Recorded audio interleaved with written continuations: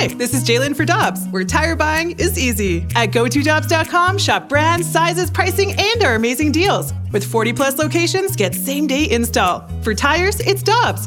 For deals you can use, click on GoToDobbs.com now. Another day is here, and you're ready for it. What to wear? Check. Breakfast, lunch, and dinner? Check. Planning for what's next and how to save for it? That's where Bank of America can help. For your financial to-dos, Bank of America has experts ready to help get you closer to your goals. Get started at one of our local financial centers or 24/7 in our mobile banking app. Find a location near you at bankofamerica.com/talktous. What would you like the power to do? Mobile banking requires downloading the app and is only available for select devices. Message and data rates may apply. Bank of America N.A., member FDIC. Time now for the Fast Lane Podcast, presented by Dobbs Tire and Auto Centers on 101 ESPN.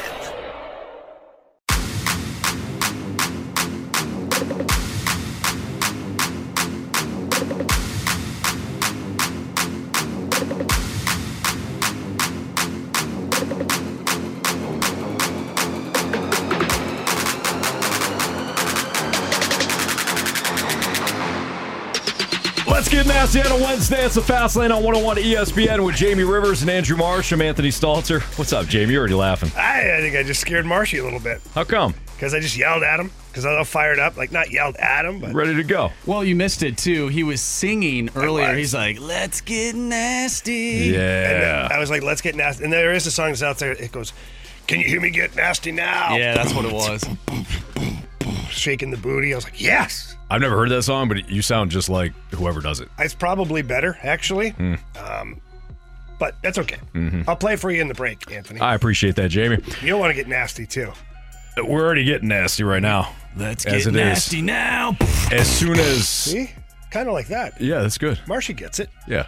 Well, DJ Marshy Marsh. That's true. He understands. He He has an unfair understands advantage on us. house music.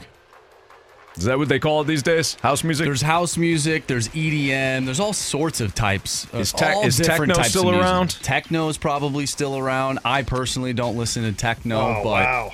Yeah. What's your problem with techno? I have no problem with techno. I love Techno Bowl. That was Tecmo. Tecmo Tecmo. Bowl. Yeah, that's right. You would like Tecmo Bowl.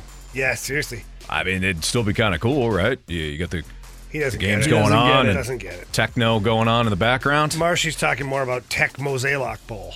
Tecmo Bowl. I see what you did there. Hey, speaking of Mo is apparently running things in Seattle now. If you're listening to the Mariners president of baseball operations, Jerry Dipoto. Did you hear some of these comments today by Jerry Dipoto about his team? Anthony, I can't wait for our listeners to hear it. Marsh, do we have the audio? We certainly do. Let's, if you, stop us if you heard this before. Hang on. If you're driving and you feel like you might get very angry, it's wet and rainy out, Be pull careful. over. Pull Yeah. over. Mm-hmm. If you go back and you look in a decade, those teams that win 54% of the time always wind up in the postseason, and they more often than not wind up in World Series. So there's your bigger picture process. Nobody wants to hear the goal this year is we're going to win 54% of the time, because sometimes 54% is some. One year you're going to win 60%, another year you're going to win 50%. It's whatever it is. But over time, that type of mindset gets you there. If what you're doing is focusing year to year on what do we have to do to win the World Series this year, you might be one of the teams that's laying in the mud and can't get up for another decade. So we're actually doing the fan base a favor and asking for their patience to win the World Series while we continue to build a sustainably good roster. Jamie, you had the same reaction I did. You know when you're watching somebody just unfold in front of you? Yeah. And you're just waiting. Say he or she is going to they're going to say it. Oh, he did. They're going to say it, they're going to step in it, and you're going to go, there it is. And his little thing there about the fans, there it was. You said it. I like that he doubled back on it, too. It was basically like, I'm going to win 54% of the games, and you're going to love it. Mm-hmm. You're going to pay for it, and you're going to love it. Yeah. I'm paraphrasing, of course, but that's kind of what he meant by that. His his players don't feel that way. Cal Rowley, the catcher/DH, says we have to become a better team, straight up. We've been right at this 90-game mark for a few years now. We've just got to become better. Something's got to change. I don't think by any means we're a bad team this year, but it's not where we want to be. We want to be getting to the World Series. We want to be making the playoffs every single year, and in order to do that, some things have to change, and it starts with the players here in the clubhouse. We've got to commit to winning. We have to commit to going and getting those players you see other teams going out and going for it and getting big-time pitchers, getting big-time hitters. We have to do that to keep up. I think we've done a great job of growing some players here within the farm system, but sometimes you have to go out and you have to buy. That's just the name of the game. We'll see what happens this offseason. Hopefully we can add some players and become a better team. You can swap out Cal Rowley for Nolan Arenado in that regard. So players feel that way. The fan base, I don't think that Jerry DiPoto or John Mozeliak are tone deaf to what the fan base wants to hear. I just think they're in a bad spot. This is how they feel growing their team and keeping it sustainable. That's what they think is the key. The fans, all they want to hear is, we're going for it, watch this, and then watch their team sign whatever names are on whatever website that they're looking at for top free agents. That's a tough spot to be if you're Mo or DiPoto or any other general manager / president of baseball operations, when you know what's going to win the fan base over. Spending big. The Padres fan base, won over. The Mets fan base, won over. Are they, though? Now they're not. I would argue that they're two of the most miserable fan bases now because of what's happened. But go back before. Go back to the offseason. Okay, but Anthony, so that's the counter argument, right? Is if you're the Seattle Mariners, you're the St. Louis Cardinals, you're a fringe team right now, and your fan base is screaming at the top of their lungs to go all in, go for it. Look what happened over here. Not only was the season catastrophic, but those two clubs lost money. I understand. Maybe that. not the Mets. Yeah. The Mets have, but they didn't make the money they thought they could. And the Padres, I guarantee they lost money this year. Hand over fist. With all the salary, and they don't have the deals that the Mets have. So that's the counter argument. Oh, okay, go all in. Well, look at these two teams. Then the counter argument to that is, but you got to go in with the right players. Okay, but everybody wants those guys. Yeah. So I know it's a hot button for our fan base here, the Cardinals fan base, to hear those comments, which literally mimic what John Mozeliak has said, right down to the be patient part. Absolutely. But honestly, there should be a lawsuit in progress. We have trademarked to be patient, so cease and desist will be sent out to the Mariners probably this afternoon. We can franchise the slogan. Yeah, but they're going to pay for it. You don't get that for free. Okay. So Very cease true. and desist goes out. They respond as to what the hell's going on here. You let them know. You have the trademark. Now they can buy in at that point, or they can just stop using it. That's it. Okay? We'll go over that another day. Nice. But Thank you. you have a fan base now that is sitting here hearing these things that are appalling to them. But you've had, and I know I'm going to be that guy right now, you've had a club that has been competitive for the last, decade? Up until, maybe even longer, until this year. And so I don't know. From a business standpoint, if I'm a businessman, which I am, and my business is doing really well, and I'm right there at the top of the food chain, I don't really get it. I'm not the top of the top, but I'm right near. I'm in the conversation every year. What's my appetite to go and overspend just because and maybe end up like the Mets or the Padres? Well, that right there, what you just said, Jamie, that is the dirty little secret that's not really a secret. Fans know. Fans know that the ownership group here in St. Louis, they're profiting. Fans know in Seattle, they're profiting.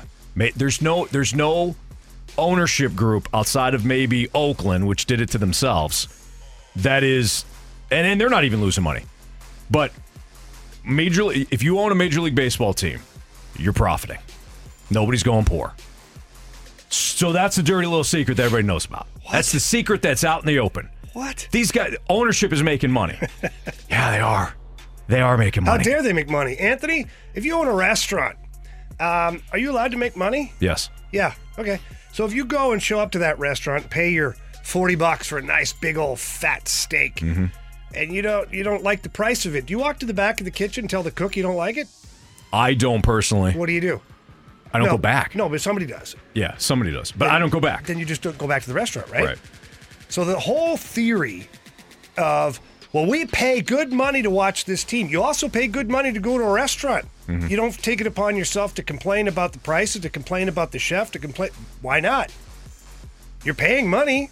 You're supporting a business. They're making money off of you. Yeah. Because sports are different. And you know this. You know this, though. But it isn't. From an owner standpoint. From an owner standpoint, and a no. business standpoint, there is no difference. You're either profitable or you're not.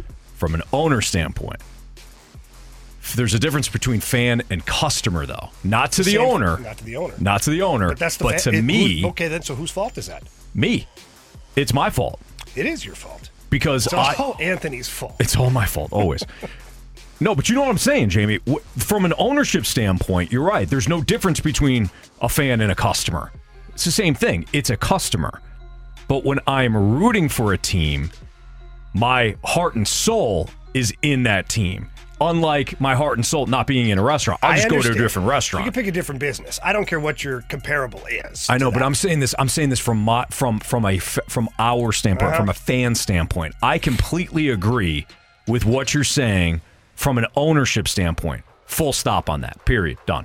I completely understand that. And what I'm saying? But I'm not moving on to, like, the Cardinals were unsatisfactory to me this season. Yeah. I'm a Cardinals fan. I'm not going to move on to the Mariners. I'm here. Like, my soul is in this restaurant, to use the analogy. So, like, I keep going back and paying for mediocre steak because my soul, I'm rooting for that restaurant. You know what I mean? Yeah. So that's the tough part. There's no solution here. There's no solution. Owners are allowed to make money. GMs are allowed to run the team the way that they see fit. And fans have every right to be ticked off. But nothing's really going to change. The problem with the whole theory of going all in, where it's flawed, is that if you go back in the last handful of years and you look at the teams that went all in on a certain player or whatever, there's been a lot of them that have been a miss. That didn't win, sure. No, from a standpoint of the team didn't do well, or the player didn't play well, or the player got injured. Like Carlos Rodon. That's going for it. Let's go for it. I know it's all hindsight now, but now can you imagine if the Cardinals spent all that money on him? And look at what a disaster. But so now what? Well, let's go for it again with a different player. Okay, but we still owe this guy like $150 million over here. So it's kind of like the car business. Okay, the car business is, and I learned this at a young age, and I learned it the hard way. Buying cars is not a good business move. You buy a car, you need a good car. Of course, always visit my friends over at Johnny Londoff Chevrolet. They're going to take great care of you. I promise you that. Tell them Jamie Rivers sent you in. Also, Auto Centers, Nissan, Herculaneum, always there for you. Tell them Stalter sent you.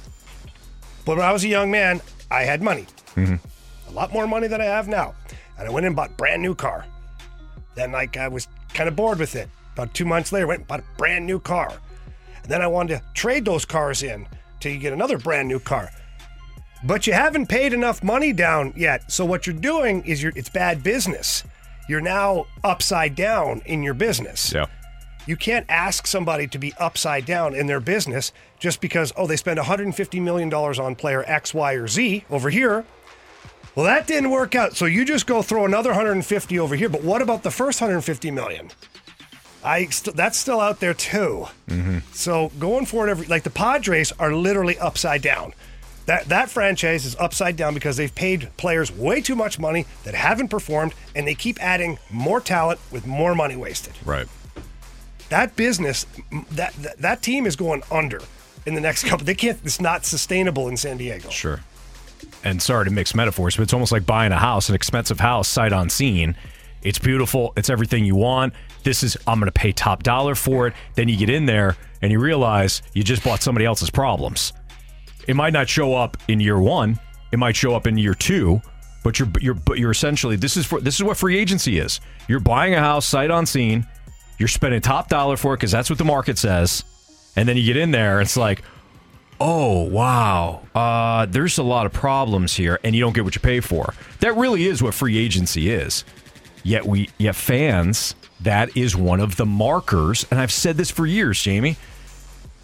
One of the markers for fans is, what do you do in the offseason? There are no games. I'm researching, I'm refreshing all my favorite websites. What are my Cardinals doing? They signed somebody. They're trying. Depending on who the player is, they're trying. Yeah. That is one of the markers. Or depending on the player is, they're not trying. Yes. It's jacked up. It is.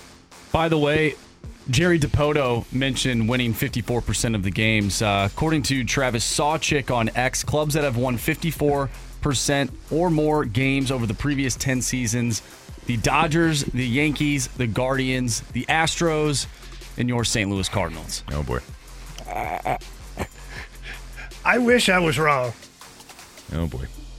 People are mad at me. I didn't do it. I'm not the problem. We got a text from the 314 saying this texter feels like they're in an episode of Westworld with John Mozeliak potentially being cloned. Wondering if he has a twin brother in Seattle. What this listener did say is, what I will say is at least the Seattle GM had the guts to say what the Cards have been doing for the last decade without actually telling it, but showing it through their actions. Oh, I think we can find quotes from Mo that say similar things. They're hidden a lot better, though. They're hidden a lot better. They're Trojan horsed. They are, but he has been saying it, and here's how I know he's been saying it, because we all see it.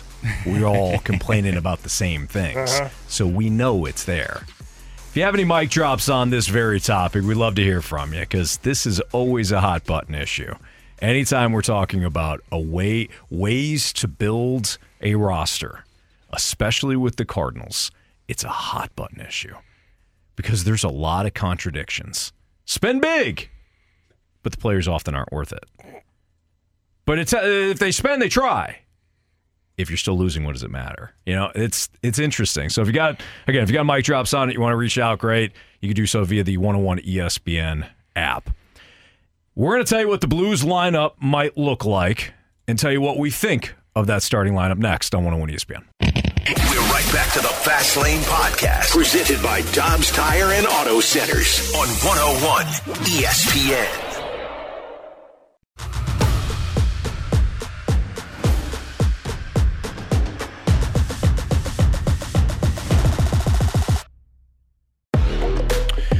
So Lou Korak, who covers the Blues for NHL.com, he said he tweeted out the practice lines for the Blues, and this is how they looked.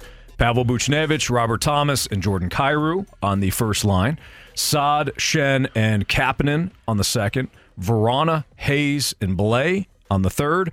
Neighbors, Sundqvist, and Toropchenko on the fourth line.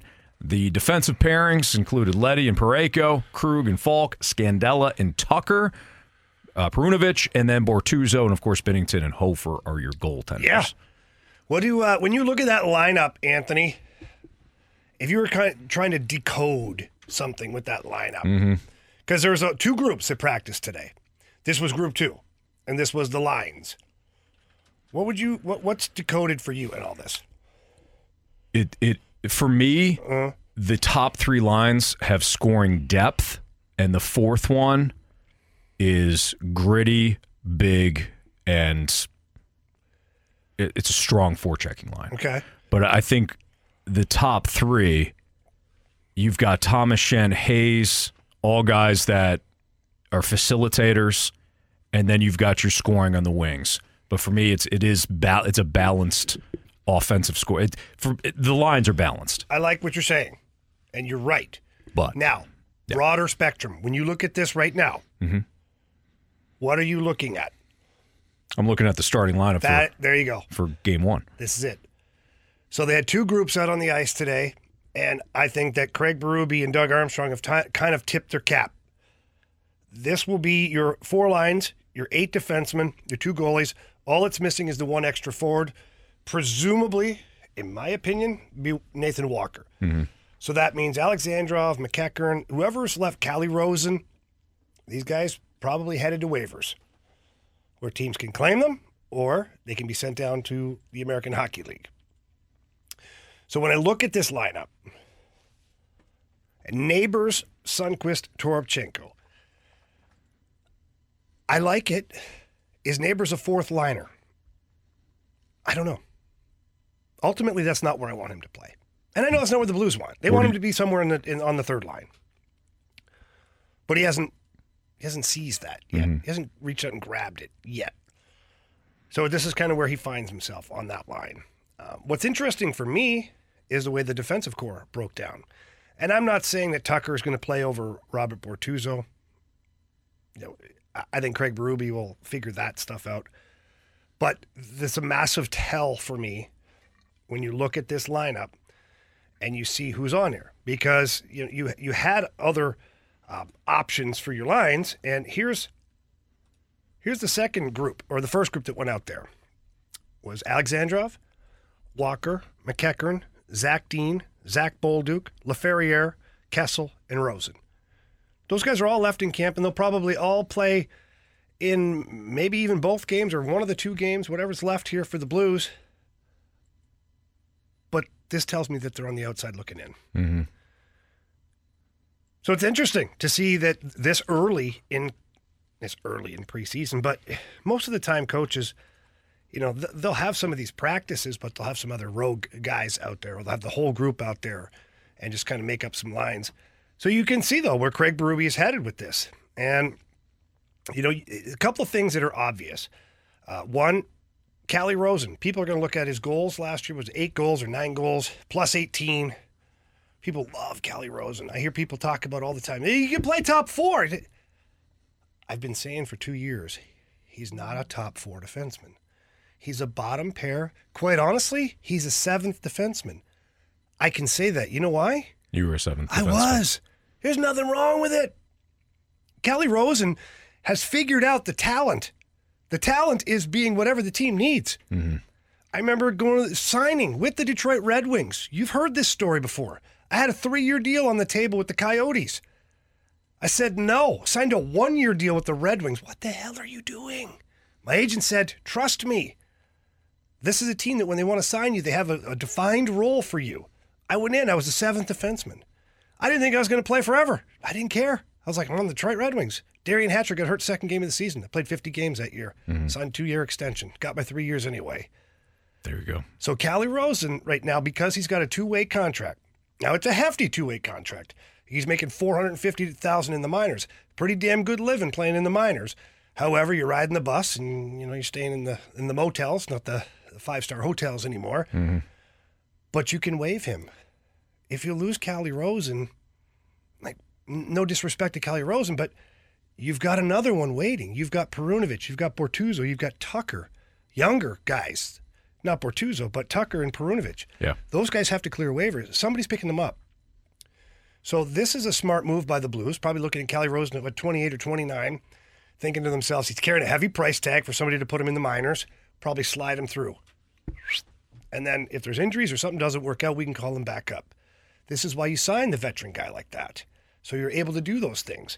Now, the forward position, to me, is where it gets really interesting because Neighbors does not require waivers at all. So why wouldn't he start in the minors?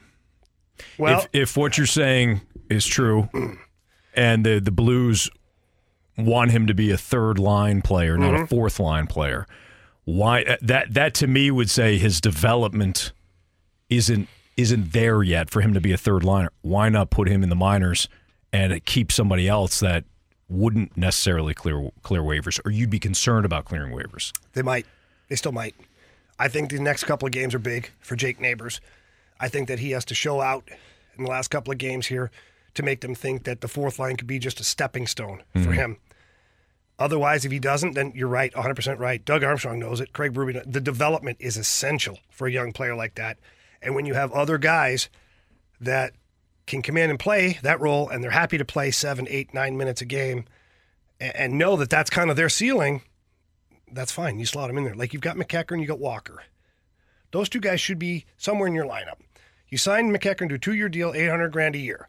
It's not a lot by NHL standards, but that's a 2-year commitment on a one-way contract. Yeah.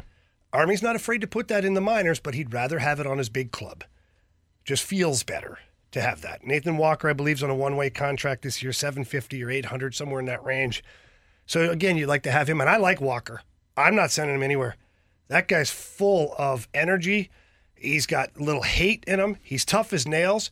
If you're not careful, you'll be spitting your teeth out on the ice without a blink of an eye. I like him a lot. So for me, Jake Neighbors has to play out here in the next couple of games and show that he's ready to play in the NHL and that it's beneficial for him to be in the NHL. Because it's going to be a tough couple of days here, Craig Berube and Doug Armstrong making some of these roster decisions. Tomorrow night, Blues at Stars. Pregame at 6 o'clock. We'll have it for you right here on 101 ESPN, your home of the Blues. It's the Fast Lane on 101 ESPN. Yesterday, a lot of people were talking about Jordan Montgomery's performance. Binner was pretty good in practice. Binnington was good in practice. Yesterday. Well, they saw him walking around and said, man, he looks great. good. Montgomery, since he obviously pitched for the Cardinals, a lot of people talking about Montgomery's performance yesterday, but there's another pitcher that caught Andrew Marsh's eyes in relation to the Cardinals. We'll tell you who that is next on 101 ESPN. The smartest way to do your homework is Heckman Lumber. Warm weather means homework for homeowners, and if your homework means a new deck, then turn to the deck experts at Hackman Lumber. Browse the largest inventory of decking materials and deck accessories in Missouri at Hackman Lumber Company. Talk with their experts about treated lumber, cedar, TimberTech, Trex, Evergreen, and Azek to find the best deck for you. Check out endless choices of railings, balusters, and LED deck lighting options. Hackman Lumber Company will not be undersold on in-stock decking materials, guaranteed. You can choose to do it yourself with Hackman's expert advice, or they can recommend reputable contractors to do the work for you. Hackman Lumber is an authorized Yeti dealer and also stocks a large assortment of grills, so celebrate summer with a new Big Green Egg, Weber gas or charcoal grill, and all of the accessories from Hackman Lumber. Come visit their showrooms in St. Charles, Pacific, and Troy, Missouri, or online at hackmanstl.com.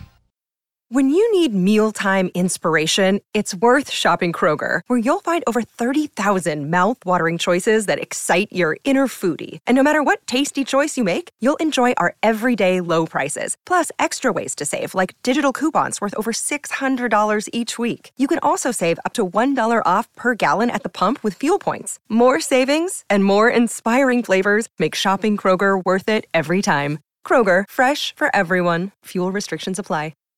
We're right back to the Fast Lane Podcast, presented by Dobbs Tire and Auto Centers on 101 ESPN.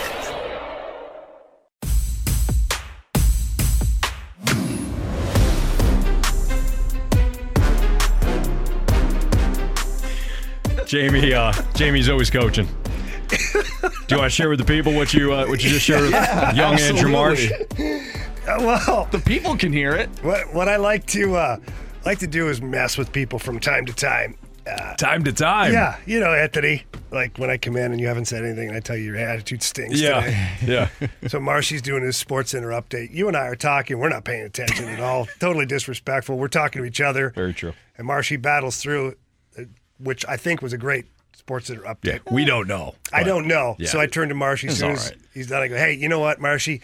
Not everybody has their best game all the time. I think the way to battle through that update. Yeah. He pauses and goes, I didn't think it was that bad. You did good, kid. You did good. It could have been better. I'm always working, you know. I'm working on my craft. And no doubt. All right, so speaking of Andrew Marsh, yesterday Jordan Montgomery goes out there and deals for Texas, and a lot of Cardinals fans are talking about him because they would love to see Monty come back.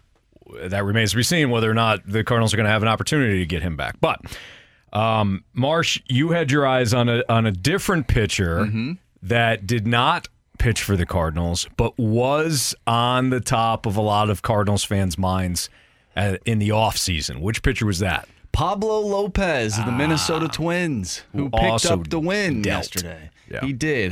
Didn't go as many innings as Jordan Montgomery. He only went 5 2/3. However, when you pick up a win for a franchise that hasn't won a playoff game in 19 years, I think you're doing something pretty good. Yeah, big time. So the question is, why didn't the Cardinals acquire Pablo Lopez? What was the asking price when they again? had a chance? Well, with the rumored asking price. I don't remember what I don't know if if we ever found out a Cardinals related trade. I don't know if those details were ever leaked. Like, were they ever even close? Like, we think they had interest, but did they? Well, let's go with what we know first. Okay. What did Miami get for Pablo Lopez? Luis Arraez. Correct. And I think that's the we bigger. Could have gave them Brendan Donovan. Ish. You could have. Sure. I think the bigger Luis question. Arraez won a batting title last year for the Twins, but got lucky. I think that the bigger question is not. It's not. Why did the Cardinals not get Pablo Lopez? I think now looking forward, because we can look behind, we can look back and be like, oh, coulda, woulda, shoulda, whatever. But I think now, if you want to get a guy like Pablo Lopez, what are you willing to give up? The Twins were willing to give up the AL batting champion and now the National League batting champion. They were willing to give that up for Pablo Lopez. We don't have that. No, you don't have that. But what does that also say about today's game? Think about that. That pitching, if you don't have anything, or if you don't have pitching, you don't have anything. Marsha, I love the pause, and Sorry, you nailed I'm it. battling, as Jamie said. I think that's great. No, I think what you great. said, obviously, I agree with it Off the glass and out. I have said that a lot. But think of quick line change. Get off the ice, Marsha. Get the good players back out there. But think. I feel like Jamie when he got the puck and just oh nice, I'm gonna dump it in, and then he gets to the bench. I'm like, man, that was a really good play. And then we got Stevie Y and Holly saying, hey, we don't do that here. Yeah. We don't dump the puck. That's right. We don't dump Let it me tell you another funny story, real quick. Sorry, Anthony. Keep your thought because I lose mine. Head trauma's the thing. All good. Playing here for the Blues, and I believe we were playing against the Red Wings, and Sergei Fedorov was out there with like Larionov and somebody other, Kozlov. Like, these guys were incredible. And I remember looking over to the bench. We're in Detroit, so we didn't have last change. I'm on the ice with Al McInnes, my partner. We're good here, right? Everything's fine. I remember like 3 seconds before the face-off, Quenneville screaming at me, get off! Get off! Get the puck in and get off! Clear it! Clear it, yeah. I'm like, what the hell? And Al's like, if we win the face-off, he's like, just get off. I'm like, okay. So we don't win the face-off.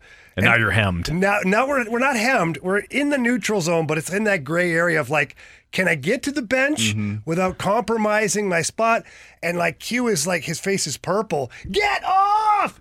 Off! Change! And I'm like, I can't! This guy's in front of me. It's the puck. Was this second period? Yeah. Oh, what side were you on? Second period, we were on the bench side. Okay. The faceoff was on the bench side, so I was the farthest player from the bench. Gotcha. And Al actually switched with me through. He goes, switch! So that now I'm closer to the bench, but I'm playing the wrong side. And Q's just yelling at me. I'm having this argument with Q mid-play because he's screaming at me to get off the ice. And then Jimmy's yelling at me, stay on, because he knows if I leave the ice, they're going right up the guts for like a breakaway. Yeah. So we battled through like 25, 30 seconds. Nothing really happened. We finally get control of the puck, put it in. I get to the bench, and Q's like, I need you to get off. Anytime those players are on, you're nowhere near the ice. And I look back at Jimmy. I go, I feel great right now. He's like, yeah, he's a little uptight. He goes, those guys are pretty good. Oh, man. That's awesome. Sorry. That's terrible, but that's awesome. That's okay. It did wonders for my confidence. I'm sure it did, yeah. So going back to Pablo Lopez, you gave up Luis Arraez to get him. Why did you give up Luis Arraez? Because he doesn't hit home runs.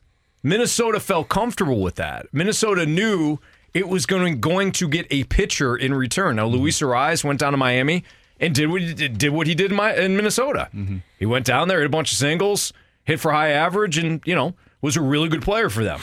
But Minnesota's willing to sacrifice that. So if we relate this to the Cardinals, one, you don't have a Luis Arraez, and two, were you willing to give up young Pop? Were you willing to give up Nolan Gorman? That seems to be the conversation now. Maybe you were at the time, but now that we know that Nolan Gorman is going to be a stud left-handed power threat for you, I don't think that you give that up.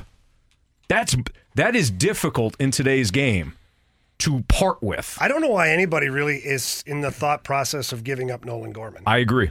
I don't get it. I'd be looking elsewhere. Same. But I guess that's what teams are then at the same. The flip side of that is teams are calling specifically for Nolan Gorman. Yes. I mean, if it was Donovan, who as good as Donovan is, as versatile as he is, you'd make that deal. Mm-hmm. If it's a one-on-one, it's a Donovan and a pitcher, I would be willing to make that move. I have versatility. I don't have pitching. I agree 100%. I need pitching. I have a little bit of lefty pop. I'm not giving up that lefty pop in a deal. So it's interesting to look at Pablo Lopez and kind of remember some of the details about the Cardinals being interested in Lopez. But what were you willing to give up at that time? And Lopez goes out and he's been great this year. Minnesota's got one of the best starting rotations.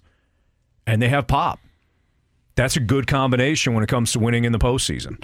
All right, it's the Fast Lane on 101 ESPN. There is a group of people that might be the biggest complainers ever. Like, it's bad. Historically bad complainers. Hypocritical, too. Good call. We're getting to that next on 101 ESPN. We're right back to the Fast Lane Podcast, presented by Dobbs Tire and Auto Centers on 101 ESPN.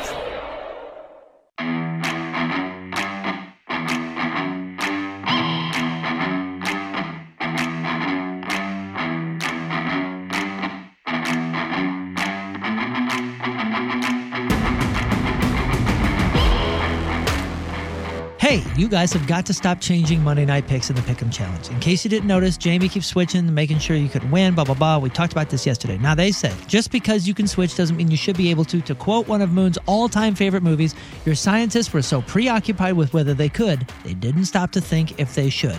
From Loyal Weirdo Joe. Now, we've established that they have no morals over there. They're not doing what's right. Yeah. Who cares what you think? Thanks, Janet. So that was Moon. From 105.7 The Point. Where do we begin to unpack this crap, to be honest? Well, let's explain first. Let's explain what they're crying about. Yeah, they're crying. I'm angry. They're crying about us switching our picks in the NFL Pick'em Challenge before the game starts and before the picks are locked, because they are locked on the website. Mm-hmm. It's not like you can see what's going on in the game or look at the outcome and then switch your picks. So you can switch your plays leading up to the games 5 minutes before kickoff. Just like you can in Vegas. Correct. And in fact, this is more stringent because this is 5 minutes before kickoff. Yeah. You have to have your pick in. What they're referring to is us switching some picks for Monday night, knowing that we were down. We were down 1. We're looking at the game a little bit more. We've been up, too, and switched them. We've been up and we've switched. Listen, there's certain things that I look at and I'm like, I don't like my pick now. I make my pick sometimes on Tuesday. Mm-hmm. By the time Monday rolls around, there's a lot of stuff that happens. Right. So we're looking at the plays and all that, and some of us switched for Monday, some of us switched last Monday. But Jamie, I thought you used the appropriate word there when we were teasing this upcoming segment. You used the word hypocrite. Why? Well, Anthony, the funny thing is in looking at their picks for the first couple of weeks, when they were down, amazingly enough, they all ended up on the same pick for the Monday Nighter when they didn't start that way. I have snapshots. I took snapshots because I knew they were going to try some crap. I have photos of their original picks and then a photo of all of them lined up on the same team. Well, why? Well, Bay Moon, why is it okay for you guys to do it? Because it's them. It's always the same stuff with Moon. Mm-hmm. Always. Always. Even when you talk about the home run derby, last year's pick'em, he always finds something that he thinks is just irreprehensible. Like Mr. Righteous himself. Right. Like he's doing the same thing. Mm-hmm. He even said last week, which is great, right? Like they all switched to, I think it was the Rams game. It was the Rams and Bengals. Yeah, they overloaded. They all overloaded on the Rams. And you know what Moon said the next morning? I told you guys the Bengals were going to win, but we needed to do that. Okay. Yeah. So not only did he participate in switching the picks, which are now accusing us of doing. But he also told his own teammates how right he was before that game. Of course he is. Because he's got the right pick. He's got the right strategy. Yeah. We have the wrong strategy. We're cheaters. We're cheating. They're not. Talked about himself in the third person there, which was kind of interesting. Kind of weird. But I just laughed because guess what, Anthony?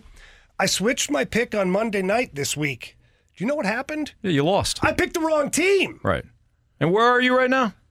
First place. First overall. place overall. Second or third, and out whole of thing. everybody. Yeah, not a big deal. Third overall. So if I'm switching my pick, I probably have a pretty good idea right now about what I'm doing. Yeah, I would say so.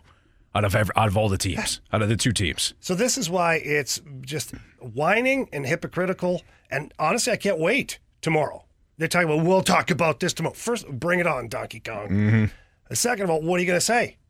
Right, they're doing the same thing. Marshy, pack this audio along with their audio for tomorrow. Okay. And have Bradford ready on the button so that they can hear all this crap. So Riz also chimed in, and I thought what he said was kind of interesting as well. It shows no skill to be the last person to change your pick before the picks close for Monday night. Yeah, no integrity with the game, which is what we were worried about beforehand. It's not even integrity. But it is integrity of the game because it's an NFL pick'em challenge. We're trying to pick the teams that we think are going to win. Right. And they're just playing strategy, and it has nothing That's to what do it with is. It has nothing to do with picking games. It's just blocking. Yeah. It's a simple math thing and blocking the other team out. Nothing to do It's with the not NFL, nothing right. to do with sports, nothing to do with fandom, nothing to do with They should be pick'em. ashamed, I'll be honest. And we get some support from the text line. Uh-huh. It says they literally discussed changing their picks the morning before the first Monday night game. Week they one. set the precedent. Yeah. Week 1 is when they did that. But now it didn't work for them. Didn't work for Moon. Didn't Correct. work for them. So now it's illegal. Yes. Wouldn't it be nice to be able to just pick the rules for like anything in life? Like I don't like speeding tickets. I'm just going to drive as fast as I want. Mm-hmm. Well, you can't do that. Oh, yes, I can. I'm just changing the rules. Right.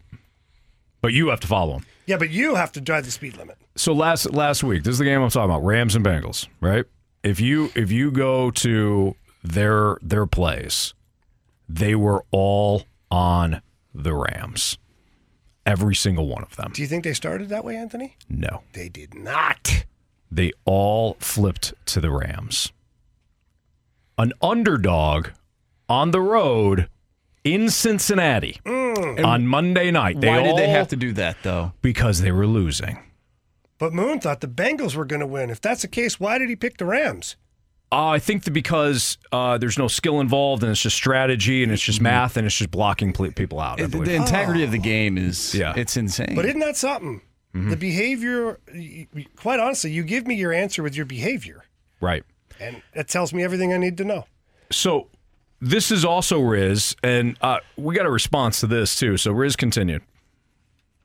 You can't go in and switch your players around on Sunday. When the Sunday game starts, you're locked for the day. I like that. And that carryovers to Monday night. Just let it be. I feel like whoever developed whatever system we're using never watched football. No. Never watched football, and somebody maybe told them what football is like, and all right, I'll develop a I developed it. Well, let it show, let it reflect that before this was even possible, all the switching and the crappy app and all that kind of stuff, we won. We're undefeated when it comes to just straight up NFL pick'em. Who's better? Undefeated. Real strategy. You know what the How are they undefeated? hold on. You know what the because Moon's only counting the one time they won. Talk about delusional. The only time they won, Moon's counting. That's it. That's when it counts. That's when it's like real. the home run derby again. Correct. Where they were down by 7 or 8 home runs and thought, oh, we still didn't lose. Right. Okay. Good one. Do you know? So we're up 3-1 right now against the Riz Show. Actually, we're losing 1-0. Right, because their wins count, ours don't. Yeah. Marsh, you're getting it. So we're up 3-1 on the Rizzuto Show. Had we just played, Sunday, everything locks, including the Monday night games, do you know what the record would be? Same as it is now. 3-1. Yep. 3-1. We won week 1 going into Monday night. We would have won week 2 going into Monday night and week 3. The only week that we would have lost was last week. In which I switched picks to the loser. Right. And so it didn't matter. What? I did too. Hey, we could talk about this tomorrow. I thought Danny Dimes was going to it was in New York. It actually set up perfectly for the Giants to win that game. Anthony, don't blame yourself. I because talked you asked into you, it. I said, I talked you into how it. do you feel about the Giants?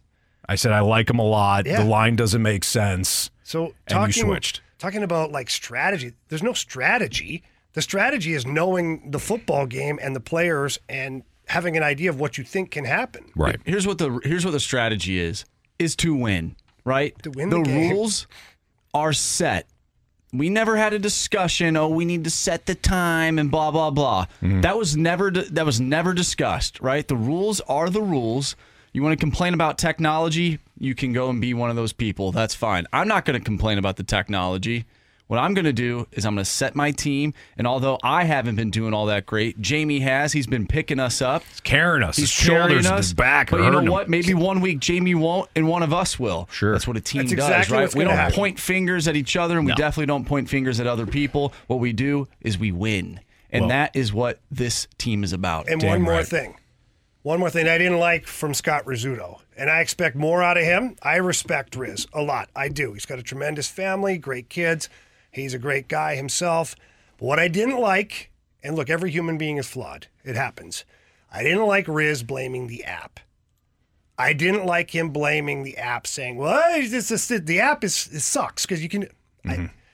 you don't blame the bat. You don't blame your stick when you miss a one-timer on the power play. You don't blame the ice when you lose. You don't blame, no. Everybody's out there playing on the same turf, the same ice, the same baseball field. We're all dealing with the same thing here. So, Riz, just a little bit of advice. Just be better. Well, okay, buddy? I love you. Riz is listening right now. He's been sending us some nasty text messages. Wow. Yeah. He's doubling and tripling down. He's saying some nasty things. We'll settle this tomorrow. Scott Air Force Base. We'll be live from 2 to 6. We're doing a podcast with them. Setting up a cage for us. We're going to do the cage fight at some point. But we're going to be down there doing a podcast with them. We do it every year. We put aside our differences for Scott Air Force Base and the fan and the listeners that whether you're live or listening there, we do this every year. So if they want to lock picks and no flipping and do it that way, fine.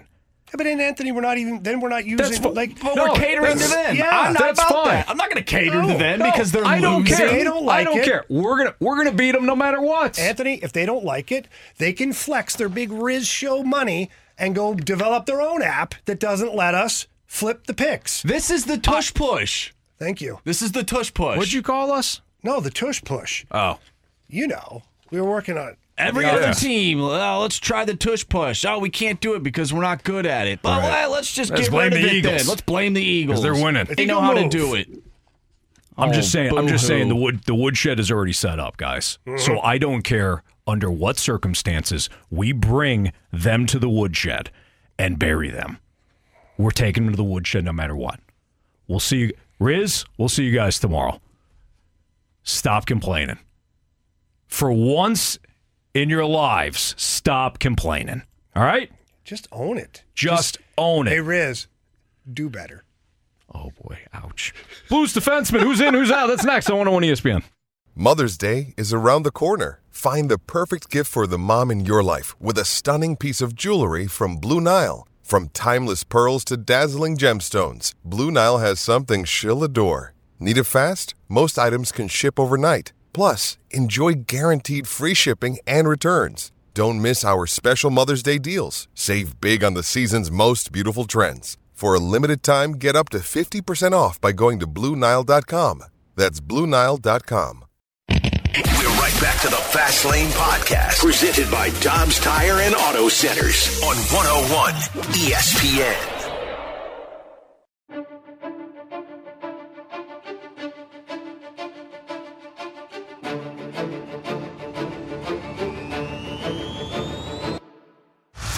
It's the Fast Lane on 101 ESPN. The Blues defenseman, who's in, who's out. So we talked about this earlier in the show, talking about the pairings according to Lou Korak and what the lineup was earlier today at practice.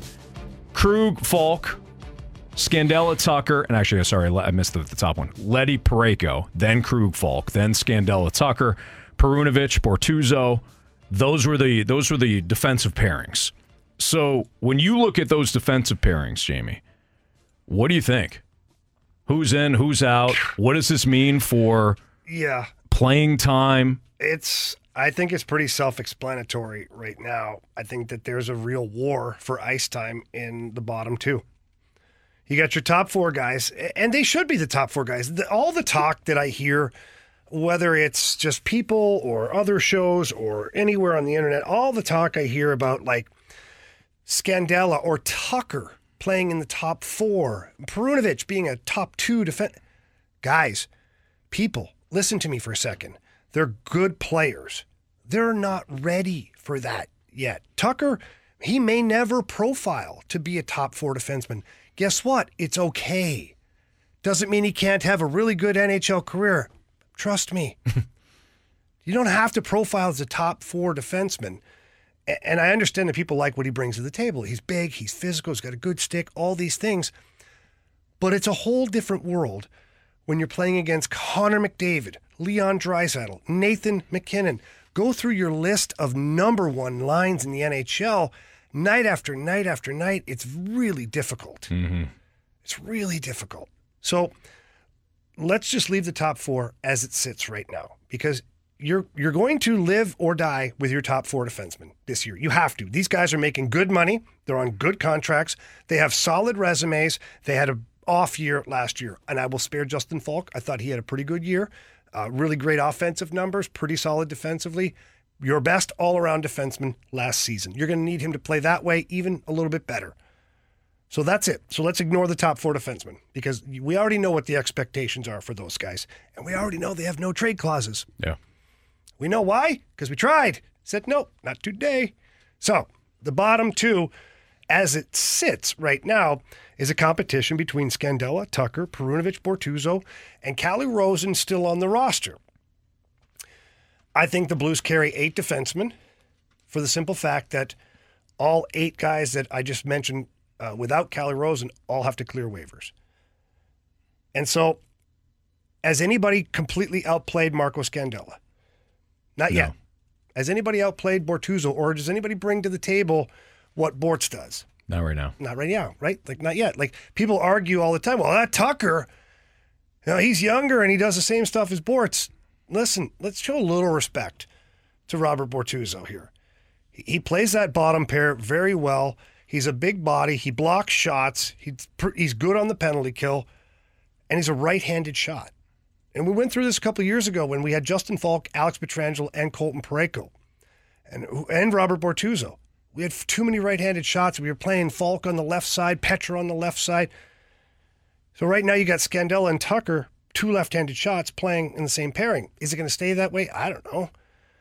But if Craig Berube wants some kind of a rotation in his bottom 2 defensemen, at some point you're going to end up with 2 left shots in there, because Rosen's a left-handed shot, Perunovic is, Scandella is, and Tucker is. The only guy who's a right-handed shot is Robert Bortuzzo. So if you're doing a rotation, at some point you'll have 2 lefties out there. You got to figure out who can play the right side the best for you. So when I look at the overall picture of this defense core, it is a battle. I think Tucker has to do exactly what he was signed to do. If he veers off the course and tries to play too much offense or tries to be too creative at times, it's going to cost him. The other night, guys pocket picked. He's taking too much time with the puck. Craig Berube talks about all the time. Move the puck. On your stick, off your stick. There's a reason for that. Guys are pretty good at stealing the puck from you. So Tucker has to bring that to the table. Scandella has to stay healthy. When he's healthy, especially last year when he was healthy, he was playing really well. I remember when he first came over from, who was it, Montreal? They got him from Montreal in a trade a couple of years ago. Yes. He was solid. Well, he was so solid he got a contract out of it. Right. But then he's had some speed bumps, whether it's been play or health. But last year when he came in to the lineup healthy, played very well. Was really good on the penalty kill. Was playing more aggressive than he did before. Then he got hurt again. So it's tough to create that momentum. And he's carrying a $3.2 million salary cap hit right now. If he doesn't outplay some of those other guys, does Army explore the waiver wire with somebody like that? Here's Craig Berube on those competing for the extra roster spot right now. Well, yeah, I think, they've all competed hard here, and, we still have 2 games left, so they're going to get a look still. It's, like I said, those are still conversations that we have to have, and we will. it's, again, competition's competition, right? And we'll see what happens. There you have it. I mean, look, Chief knows. Chief was a fourth-line player. And everybody thinks, oh, he was one of the toughest guys in the NHL. He was. But every year there was a group of guys coming in to take his job. Yeah. Every year there was the next Craig Berube, the next Bob Probert, the next Tony Twist, all coming in to try and take his job. Chief had to outplay them. He had to out-battle them. He had to dominate those guys. So he knows right now that the guys who are on the outside looking in, go earn it. Go steal it. Make it so that it's obvious. Because when it comes to, waivers and keeping guys and whatnot, when you make it easy for people, like if you make a low salary or you're on a two-way contract and you don't separate yourself from the pack in a positive way, you're making it easy for them to waive you. Mm-hmm. You make it easy. Okay, well, he didn't do much. Oh, well, let's waive him. Yeah.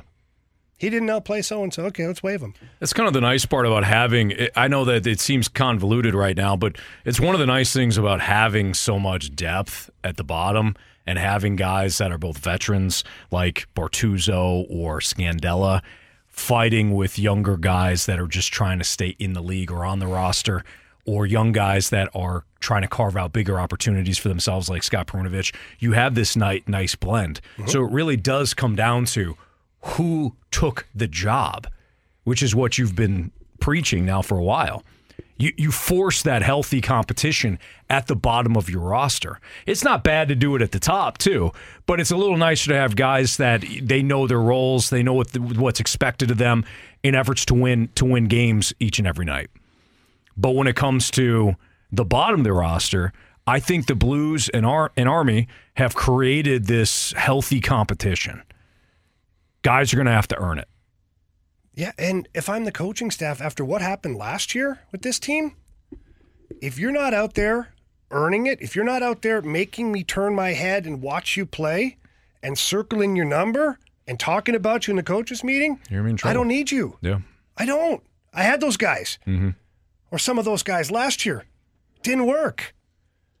So this is where I'd like to grab young players and shake them. Be like, you don't know what's going on here. Like, you don't see it. You don't see it. Like, this could be your last freaking training camp. Right. It could be gone. Like, this is your last chance, maybe. Mm-hmm. Maybe your only freaking chance. You might still get sent to the minors. That's fine. But don't get sent down without giving it everything you had.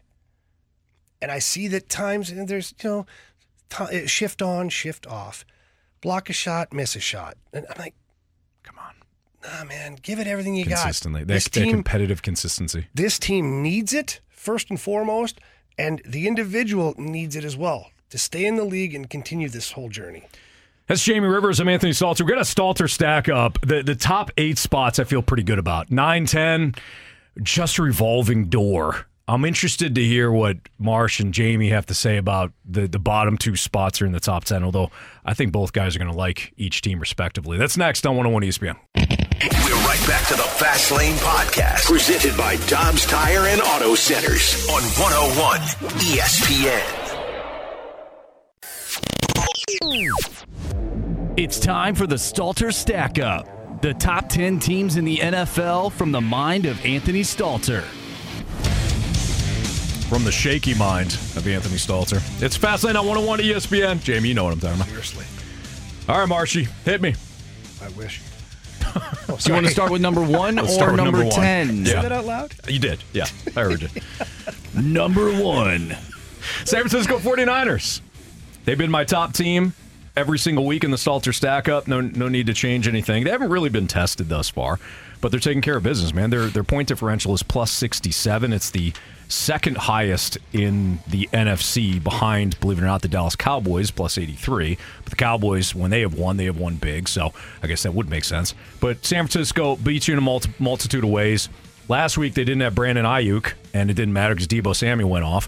Deebo Samuel didn't play much this week because of an injury. They got Ayuk back, and it didn't really matter because Christian McCaffrey took over the game. Defense outstanding. They're the best team top to bottom, in my opinion, so they're number 1. Number 2. I still have the Eagles, number 2. The Eagles struggle a little bit. Nice job, Marsh. Nothing but professional here. No kidding. Whatever the Washington Commanders are doing to the Eagles study the blueprint if you're other teams, because the Commanders beat them last year. They almost beat them in Philadelphia on Sunday, but while the Eagles haven't really turned it up thus far, they're not firing on all cylinders. I think that's kind of a good thing. You've got, at the very least, it's explainable. You lost both your coordinators, and with the way the respective teams are playing under those current coordinators, they being Shane Steichen and Jonathan Gannon, the Colts and the Cardinals are playing much better than anyone thought. So you lose those two coordinators, there's going to be a little bit of a transition. Does your transition look like a mess, or are you 4-0 like the Eagles are? So I still got the Eagles too. Number three, I got Kansas City. I know that some people are a little nervous about the way that the offense has performed. I'm not. When you look at the way Patrick Mahomes played on Sunday, very sloppy, but when the game was on the line, that he saves his best for last. The receivers, you don't get a lot of separation. Like Sky Moore, I think, is more of a gadget guy. Kadarius Toney, more of a gadget guy. You've got some question marks there, but as long as Travis Kelce is healthy and Mahomes is healthy and Isaiah Pacheco is healthy, your offense is going to be fine. Defensively, I really like what I've seen out of the Chiefs. Zach Wilson probably played his best game as a Jet, but the defense still came to play, and I think that defense, as long as it's as young and it continues to develop, I think Kansas City's going to be a beast. Number 4, Buffalo. You could make the case that the Bills have put together a better resume thus far than Kansas City, but I'm still paying Kansas City, the defending champion, the respect to be at least third on my list. But Buffalo took care of business against Miami. The team speed that Buffalo has on defense really matched up well with Miami's team speed offensively.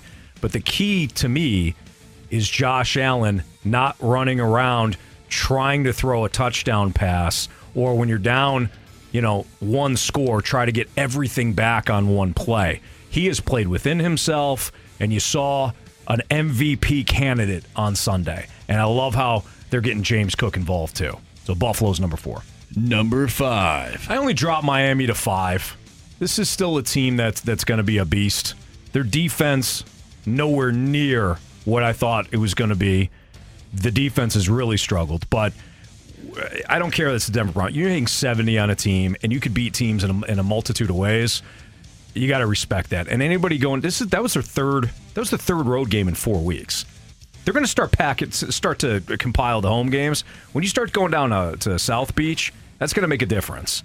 So I think Miami being still in the top 5, despite the dud that they laid against Buffalo, I still think that's accurate or respectable.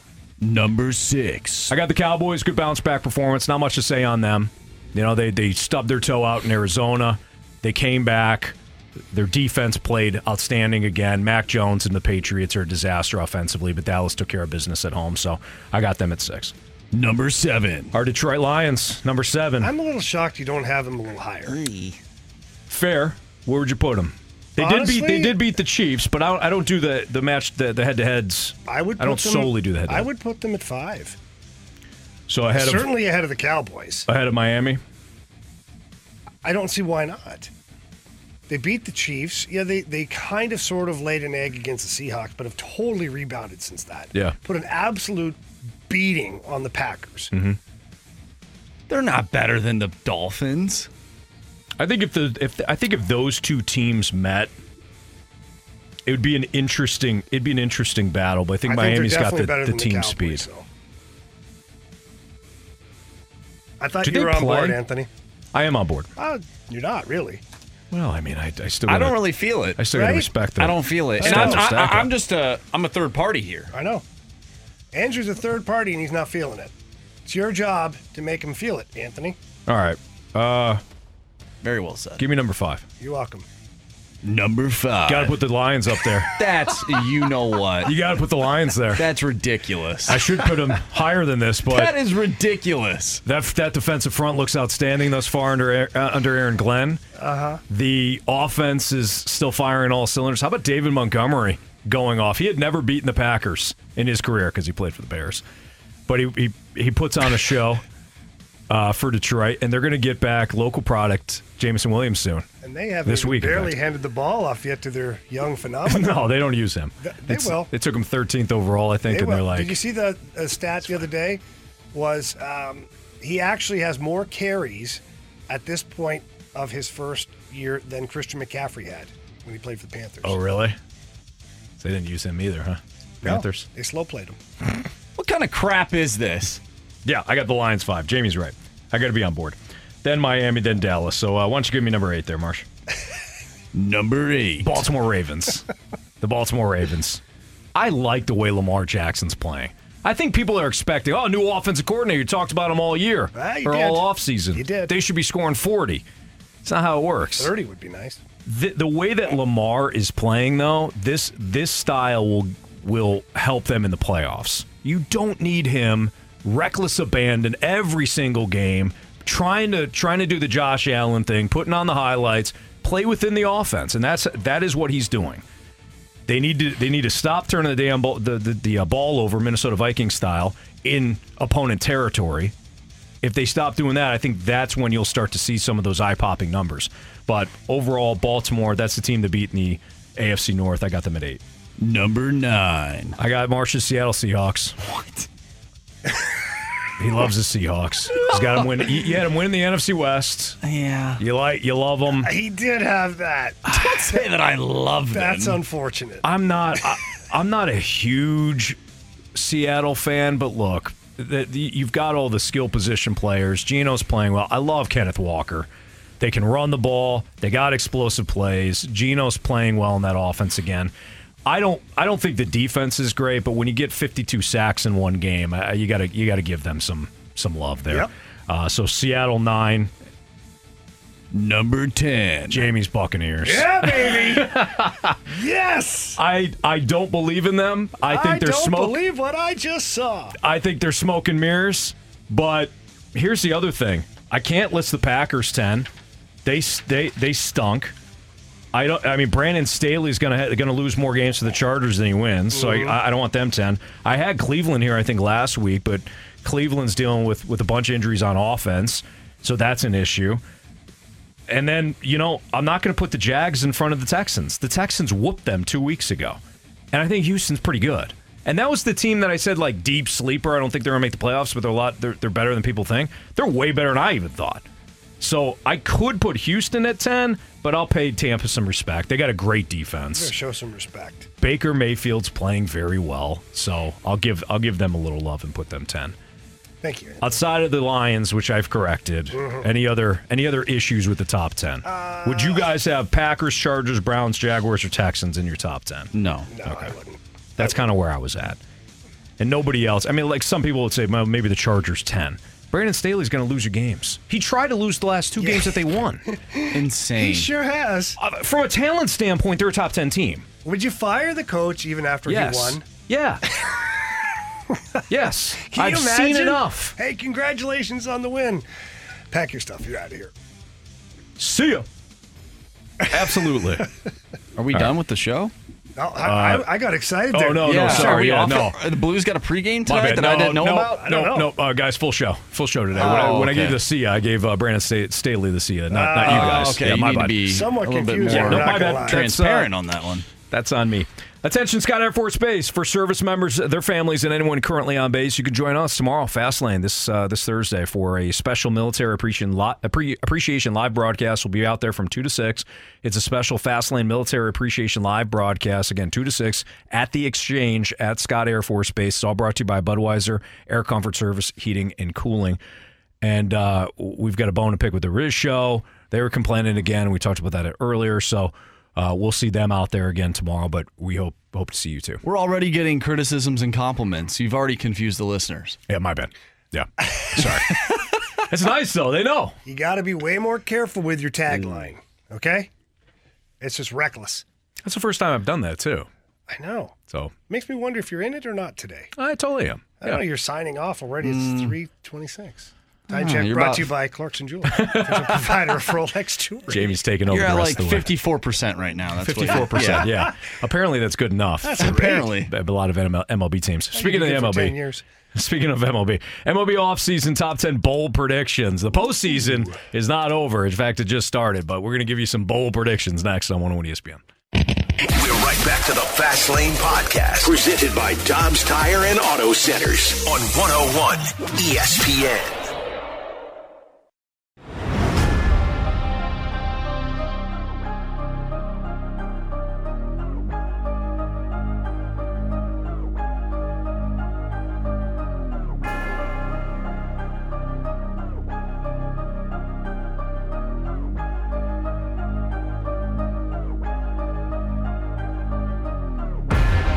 All right, our bold predictions for the MLB offseason, top 10 bold predictions. There was an article put together by John Harper of SNY.TV, 10 bold predictions. That really features on, because it's a New York-based website, that really focuses on the Mets and Yankees. But there's a couple of interesting ones in there, including... and this is localized somewhat with the NL Central, but the Mets hiring Craig Counsell. There seems to be enough building that Craig Counsell is going to be out in Milwaukee, and he's going to go on to maybe a bigger market, such as New York. So I think that one's very interesting. And of course, the Brewers losing last night to the Diamondbacks, so they're facing elimination already. So that could be one thing to follow in the NL Central, but. If you guys were to have your top bold prediction for the Cardinals, what would it be? Wow, bold prediction? Bold. Okay, so if I'm being bold and a little bit irrational, Cardinals sign both Nola and Blake Snell. Okay. Ooh. I mean, there is talk of them signing two, well, it should be more than two, but two high-end pitchers. You know, we haven't heard of, like, two aces. But my bold prediction is that the Cardinals just throw money around like nothing before. And Snell and Nola are 1-2 in the rotation. Pick your poison. Whoever's 1, whoever's 2, doesn't matter. Wow. Like the Mets. Yeah. But younger. One of my bold predictions is that the Cubs will outbid the Cards for a pitcher this offseason. Which pitcher? I feel like it could be like a Sonny Gray. Like a Sonny Gray type. It won't be like the top guy, but I could see it being like a Sonny Gray. Okay. Mine is that the Cardinals sign or trade for 3 pitchers. And they don't have one of those internal competitions for the last spot in the rotation. That is something that I feel like they're going to do. That's very bold. Because it is Cardinals-esque. Like you sign somebody or you sign two pitchers and then you say, we like our internal options. We'll see what happens there with the 5th option. That would be a very Cardinals-esque thing to do. So my bold prediction is they don't do that, and instead they sign or trade for 3 different pitchers, veteran guys, and they actually fill out the rotation. I don't like yours. I think you do, but you don't see it happening. Okay. Well, I don't see yours happening, so. Well, it's bold. It is bold. You didn't say realistic. You're right. What about this one? The Cards don't trade any position players. I know that doesn't really bode well with what you said, but could you see that happening where they feel like they might get screwed again for getting rid of one of their position players like they did with Randy Arozarena? Yeah, I could see that. I could also say them saying, we love our offense. We're just going to pour all of our resources into the pitching. Exactly. So we don't need anything offensively.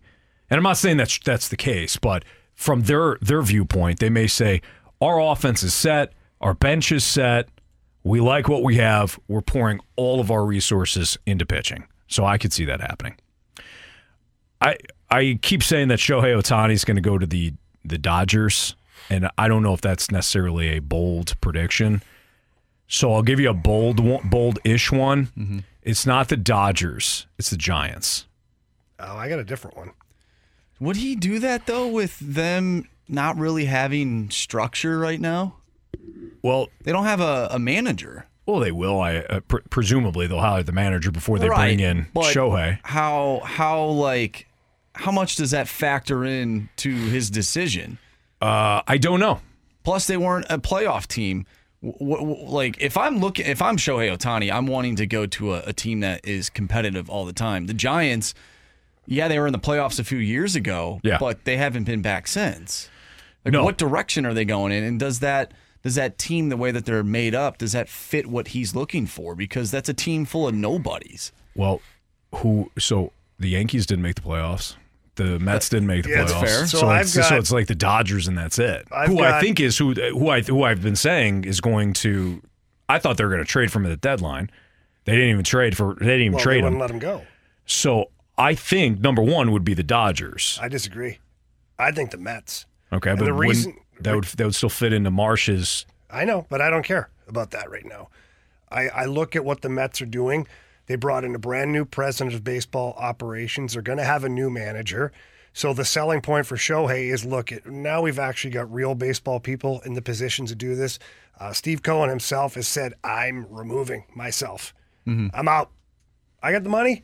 I'm out. I'll do with the money what he says to do. And the Mets have also said that they're not eyeballing next year, the upcoming season. They're looking at the following year. So that fits into where Ohtani could bat next year and do his thing as a DH, and then he comes back as a pitcher for the following year, and the Mets continue to build and retool that roster so that they can make a real run at it. And the market is massive. The New York market for a guy like Shohei Ohtani, it's massive. Is that a great selling point for one of the best players in baseball to say, "Hey, by the way, we're probably not going to make the playoffs next year"? Yeah, but we're going to give we will next year. But we're going to give you exactly what you want, even though you're half the player right now. What if what he wants is to win? Okay, so that limits his market. That also suppresses what the agent could ask for because of the limited market. Where do you have him going? I think the Dodgers are a good fit. I think what they did this past year sort of shows that they are saving up for Ohtani in a sense. I saw on Twitter that maybe the Cubs would be interested in Ohtani. I think the Mets are probably one of those teams that are interested in him. I know Seattle's interested in Ohtani. A lot of teams are, but I think every team in the league is interested. For sure, but the teams that are actually going to pay the piper. Exactly. So when you look, I agree. He's been stuck with the Angels now, not making he hadn't made the playoffs and all that. So I agree with you that he'll want to go to a contender. If we just go with the playoff teams from this year, Baltimore is highly unlikely to spend that money. Correct. Tampa, we know, will not. I doubt Toronto will. Does he want to play, in Toronto? I don't know. Watch your mouth. Minnesota will not. Yeah. Minnesota definitely won't spend it. Houston won't spend it. Texas. That's the one team. Texas could be interesting if they're willing to back up the Brinks truck for another offseason. They've signed Corey Seager. They signed Marcus Semien. They signed John Gray. They signed DeGrom, who's not panned out. The Braves are, they're loaded. They don't. You always need a Shohei Ohtani player, but yeah, but they're probably not going to back up the Brinks truck, knowing the money they have committed elsewhere. Philly, same deal. Miami won't. Milwaukee won't. The Dodgers are the logical fit, and then there's Arizona. Like, if he wants to go to a contender, that list is going to be very short, I think. Which is why one of the reasons I brought up the Giants is let's go back to this past offseason. They thought they were signing Aaron Judge. Turns out they only signed Arson Judge. And then Aaron Judge went back to the Yankees. Arson Judge not that good. I heard he got DFA'd. Immediately. Yeah. They thought they had Aaron. They're like, who's this guy? And why did we pay him that much? He was on fire in spring training and then... Right. So they DFA'd him. Then they thought they had Carlos Correa signed, and they did. Well, they didn't like what they saw in terms of the medicals. So they've been trying to give away their money now. The last offseason was supposed to be the time where they say, hey, let's do this. Let's go all in. And instead, they came up empty. So Kind of an interesting team. All right, well, maybe we'll do this. We'll do this a couple times throughout the course of the offseason. We'll have plenty of time. We'll have plenty of time, unfortunately, with the Cardinals out of it. Sports Six-Pack is next. So if you got a question via the Air Comfort Service text line, great. That's 314-399-9646. Or if you want to check out our Air Alliance team YouTube channel at 101 ESPN STL and leave a comment in the comment section, you could do that there, too. Sports Six-Pack next. We're right back to the Fast Lane Podcast, presented by Dobbs Tire and Auto Centers on 101 ESPN. I have a question. It's time for the Fast Lane to answer your sports questions. I want to ask you a bunch of questions. I want to have them answered immediately. Asking me all these weird questions. Answer the question. Answer the question. Answer me! The Sports Six-Pack is refreshed by Maggie O'Brien's, your go-to Irish pub in St. Louis for over 42 years. With Jamie Rivers and Anthony Stalter, here is Andrew Marsh with your questions for the Sports Six-Pack. All right, from the 314, is winning a good business model in baseball? I feel like the market dictates financial success more than the on-field product does. Define winning. Do you want to win as a business, or do you want to win like baseball games? Because they're two different things. Like, because right now the Padres, if they go on to win the World Series, do they have a winning business model? They have a winning team, but do they have a winning business model? Yeah, I don't know. So define winning. Right. Because teams that have the greater profit margins, who make the most money, I bet you those owners feel like they're winning. They're winning. Their bank account's winning, but they may have a second-place team. Yeah. So I don't know. What do you think? It depends on who you're looking at. What prism are you looking through? You're right. If it's the ownership group and they're profitable, they're probably saying they're winning. From a fan base standpoint, it depends on how fanatical you are. There's a lot of people that feel if you're not winning a championship or not going all in every single year, then their team is not trying. Even though that's unrealistic, you can't always go after the top free agents. Eventually, you're going to be like the Padres have been, either trading for those guys or signing those guys, and you don't have the right mix of players, and you still lose. Yeah. So that's not necessarily the right way to go about it, but I know a lot of teams will win press conferences that way.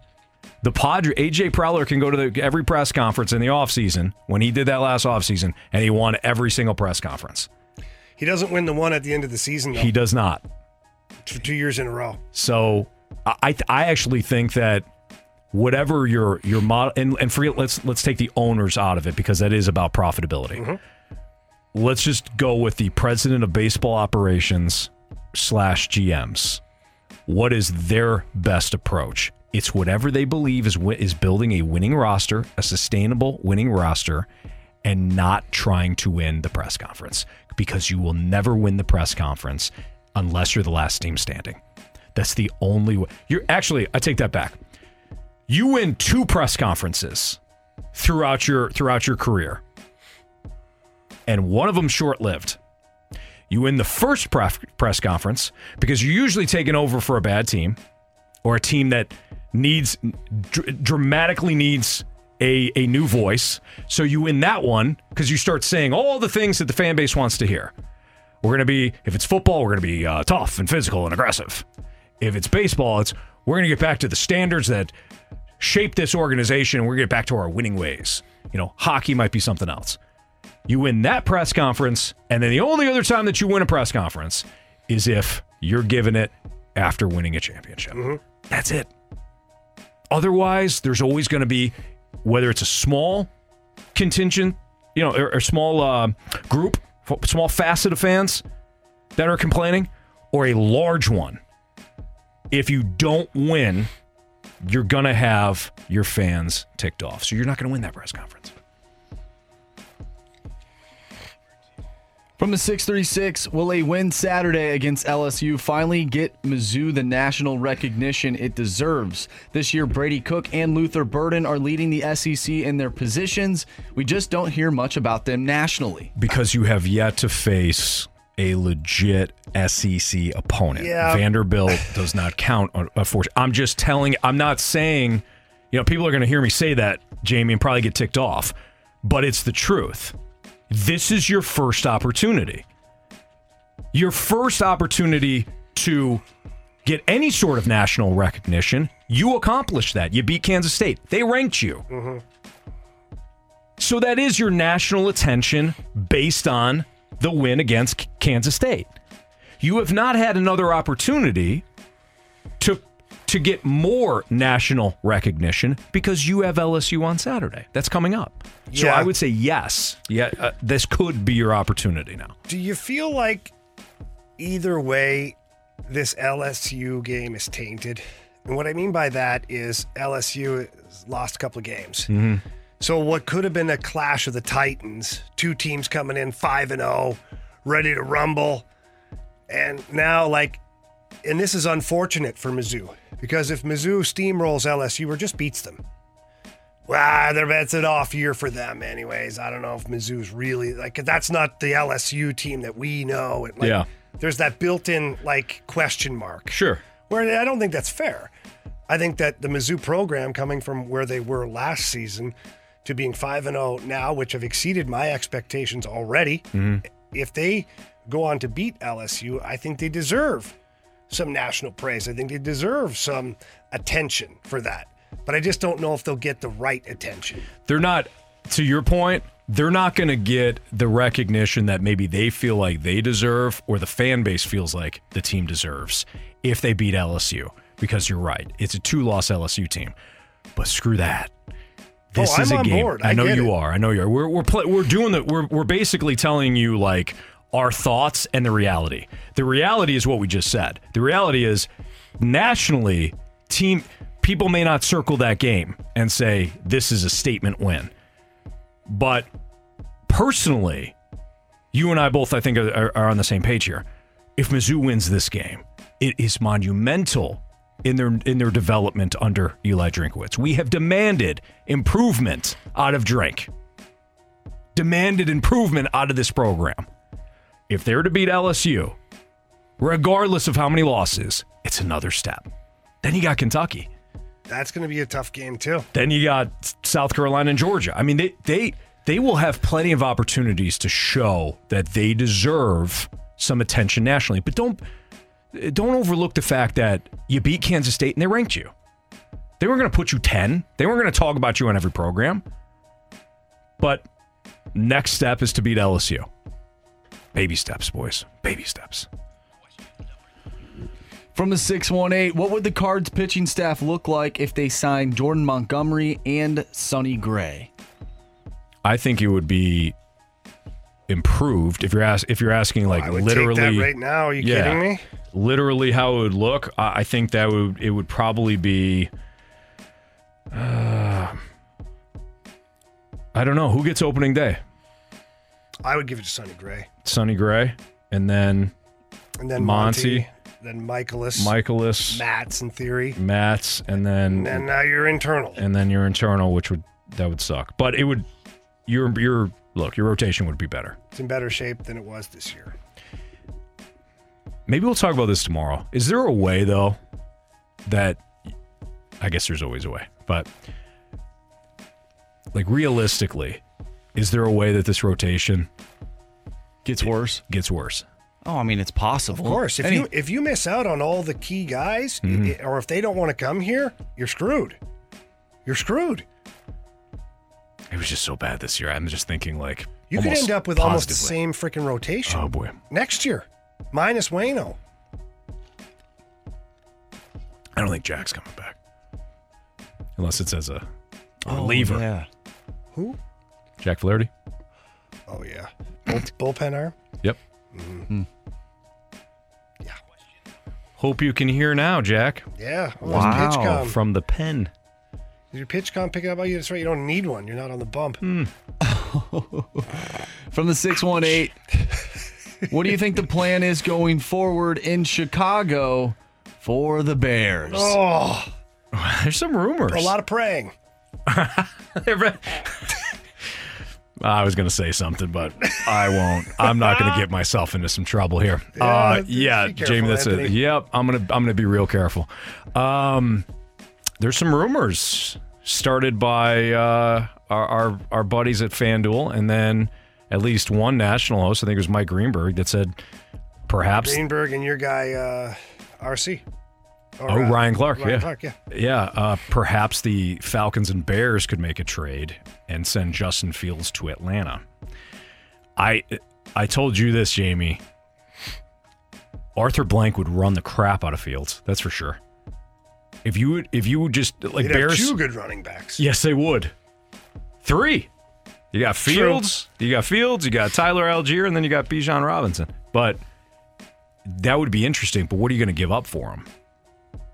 I don't think it's a bad deal for the Bears to say, we're going to move forward. We're going to get another draft pick. You're going to have very likely 2 top 10 picks next year, if not top 5. I think they have the top 2 right now. Bears and Panthers, right? Because the Panthers, they got the draft pick from the Panthers, so it would be 1-2 as of right now.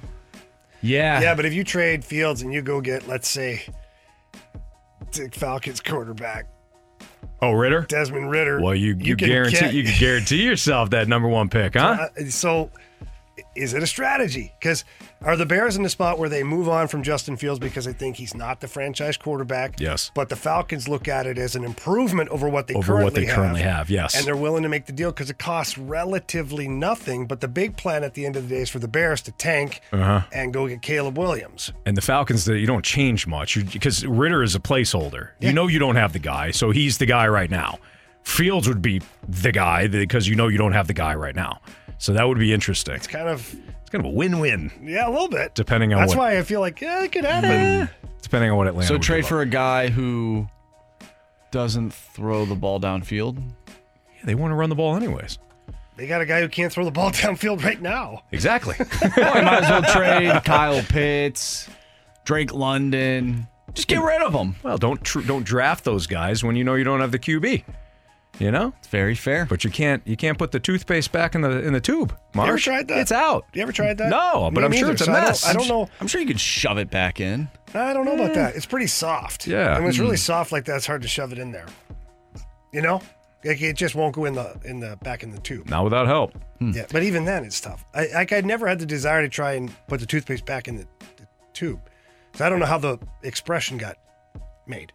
Well, I think that's who at one point tried to take the toothpaste and put it back in. I think people are just theorizing that it's a pain. It's like throwing the baby out with the bathwater. Like, why would you do that? Right. I mean, that's murder or maybe manslaughter or just it depends assault. on how high the What window did you is. say? It's not good though. You throw the baby out with the bathwater. Yeah. See, it doesn't make any sense. Don't right? throw Doesn't the baby. bathwater go down the drain? No, it's old, but they used to have the carrying tub.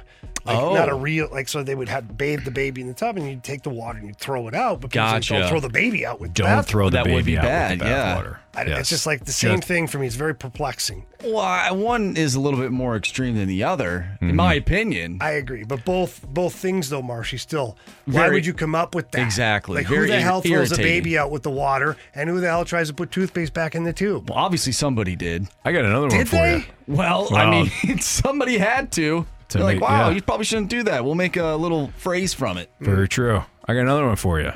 Oh, It's like stealing candy from a baby. Why does the baby have candy? that's true. It's very unhealthy. It's true, but They it's don't not have teeth. But it's not impossible. It's not You want impossible. the baby to chew? You don't give the baby candy. I'm just saying it's not impossible for the baby to have a lop or something. They don't have to chew on it, and then it's not impossible for the older brother to come and just take that lollipop and say thanks. Nerd, I'm not saying get it's your own." impossible. I'm just saying along the same lines, Yeah, it doesn't I make don't much think sense. I don't think that's in the same category. I think yours is in like the next tier. Okay, that's fair. Okay, That's fair. Gauntlet next on 101 ESPN. We're right back to the Fast Lane Podcast, presented by Dobbs Tire and Auto Centers on 101 ESPN. 3 warriors, 4 categories, 1 challenger. Can you master the gauntlet? Brought to you by Master, your hometown source for business communications for more than 30 years. Visit masstour.com. 404, your time check is brought to you by Clarkson Jewelers, an officially licensed Rolex jeweler with Jamie Rivers and Andrew Marsh. I'm Anthony Stalter. We welcome back Sean to the program. What's up, Sean? How you guys doing? Did you sleep? We're doing good, thank you. Did you sleep last night? A little bit, but that's more work related, so. Sure. I just figured, that was a huge win yesterday. You got all the questions right. You advanced to the second round of the gauntlet. That's a huge day. Well, thank you. I was thinking of strategies on who to pick next. So, what'd you determine? Because it's up. So here's how it went. I'm hoping that one of the two remaining had a few too many bourbons and got a little crumbled last night and might be off their game. So Jamie heard bourbon. He probably knows he's got a target on him right now. So I'm going with Jamie. Yeah, I figured as soon as I heard that. You know what, Sean? I did have a couple of bourbons last night. Man, they were good, too. Hey. Watch a little Halloween movie with the kids, had a bourbon, sat back, relaxed, had a great sleep. I don't know. It might work against you, buddy. Never know. Hey, there's one way to find out. That's right. Good luck, my man. I appreciate it. All right, so Jamie's going to make his way into the Cone of Silence. Sean, I think you already know this. Jamie drinks every night, so, I get it. But like you said, I've been in the beer business, too, so I get it. But like you said, maybe he was one too many. He should have cut it off, and he just didn't. Okay, so time for the gauntlet now. Sean picked Jamie. So now, Sean, you got to tell Marsh to spin that wheel. All right, Marsh, spin that wheel. I'm assuming anything but hockey? If I did get hockey and beat him, I would probably retire. But yes, anything but hockey. You wouldn't even take on Marsh, huh? No, I'd be like, yeah. You guys be like, you ready for today? I'm like, nope, I'm done. Nope, done. So it's not hockey. It is a category that Jamie gets frequently, I feel. Yeah, he does. Football. It's football. Yeah, Jamie gets football. I get hockey. The wheel likes to play games like that. So it is football today. Marsh is giving me the launch codes. All right, for those listening that don't know, Sean and Jamie are going to get the same 4 football questions. Sean's going to go first, followed by Jamie. Each question is worth 2 points. If Sean or Jamie ask for the options, those questions become worth 1 point. Sean, are you ready? I'm ready. Let's rock. In the Dolphins' 70-20 beatdown of the Broncos, which Dolphins running back picked up over 200 yards on that day? Oh, man. I really wish I knew the Dolphins running backs right now. Let's go ahead and take the options on that. Raheem Mostert, Chris Brooks, or Devon Achane? Let me go Raheem Mostert. Final answer? Final answer. Question number 2. Before Joe Burrow, who was the last Bengals quarterback to throw for more than 4,000 yards in a single season? Before Joe Burrow, 4,000 yards in a single season. Have there ever been other Bengals quarterbacks? I'll go ahead and take the options on that as well. Options are Andy Dalton, Carson Palmer, or Boomer Esiason? Let's go Carson Palmer on that. Final answer. Question 3, Sean. The last time Mizzou started a season 4-0 was in 2013 when they won their first 7 games. Who led the Tigers in passing yards that season? So who led the Tigers in passing yards in 2013?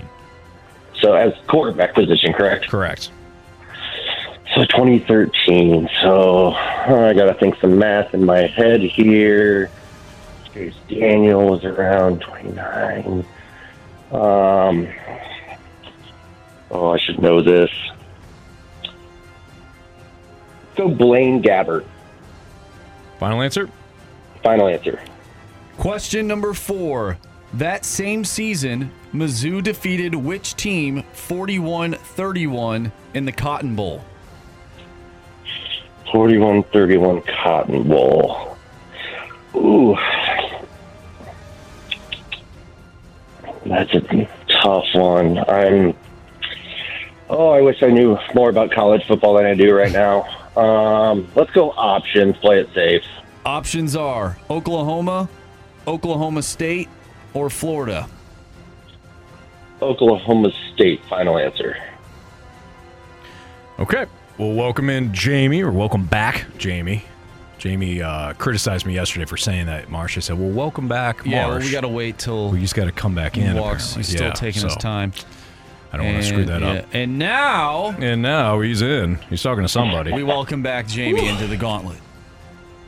Jamie, how was the Cone of Silence? It was not great today. It was not great. Mike Ryder, first of all, wasn't in there. So as you know, there's speakers in the hallway. Yes. So I closed the door. Yep. Because Mike usually plays music. Well, I'm not about to start pushing buttons in there. Yep.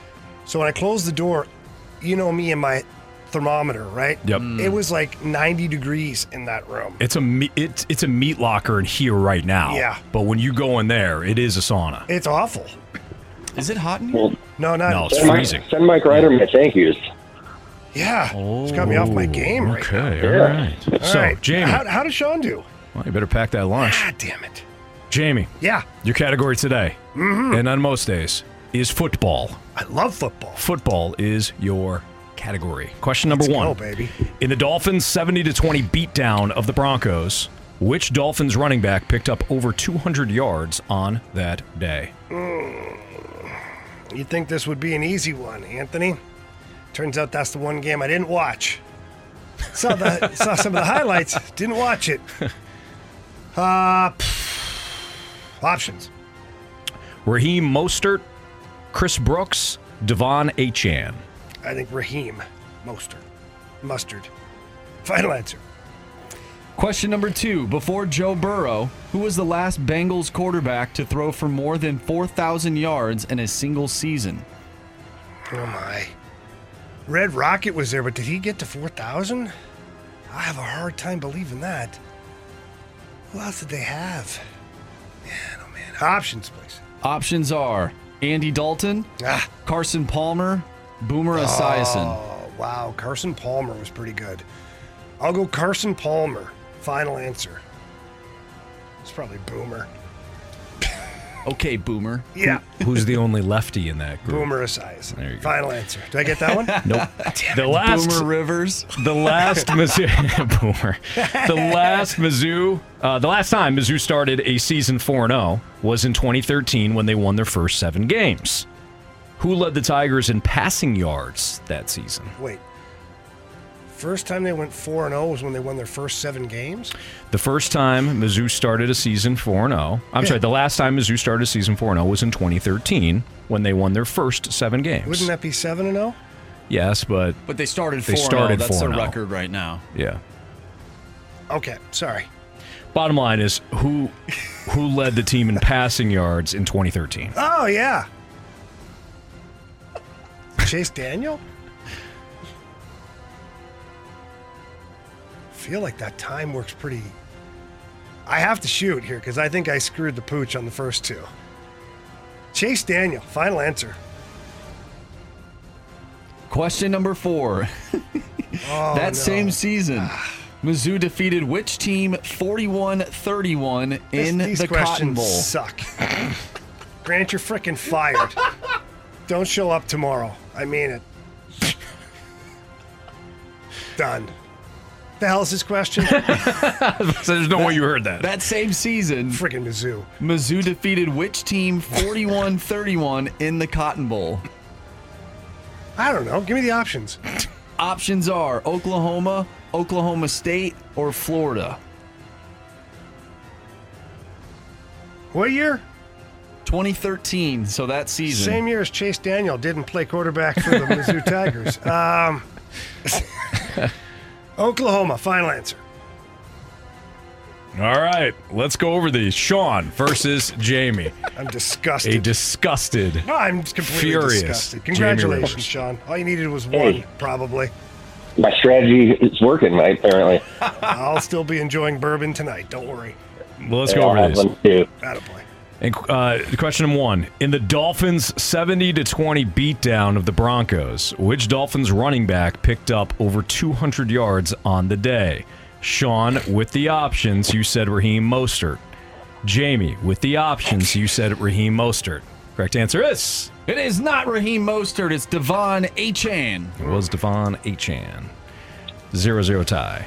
Before Joe Burrow, who was the last Bengals quarterback to throw for more than 4,000 yards in a single season? Sean, with the options, you went with Carson Palmer. Jamie, with the options, you went with Carson Palmer. Correct answer is... The Red Rocket, Come Andy on. Dalton. Andy No Dalton way. did it twice, 2016 and 2013. We have a 0-0 tie. The last time Mizzou started a season 4-0 was in 2013 when they won their first 7 games. Who led the Tigers in passing yards that season? Without the options, Jamie went with Chase Daniel. I think my timing's off on this one. A little bit. Yeah, a little. He was there the same time I was, and I'm a little older than that. Sean, without the options, you went Blaine Gabbert. Blaine Gabbert was an option. He certainly was. Chase Daniel was not. Correct answer is... It is James Franklin. Didn't matter, though. Franklin. I should have known that. 0-0 tie between Jamie and Sean. You guys both took the options on this one. You have different answers. One of you is correct. That same season in 2013, Mizzou defeated which team 41-31 in the Cotton Bowl? Jamie, you went Oklahoma. Sean, you went Oklahoma State. Sean.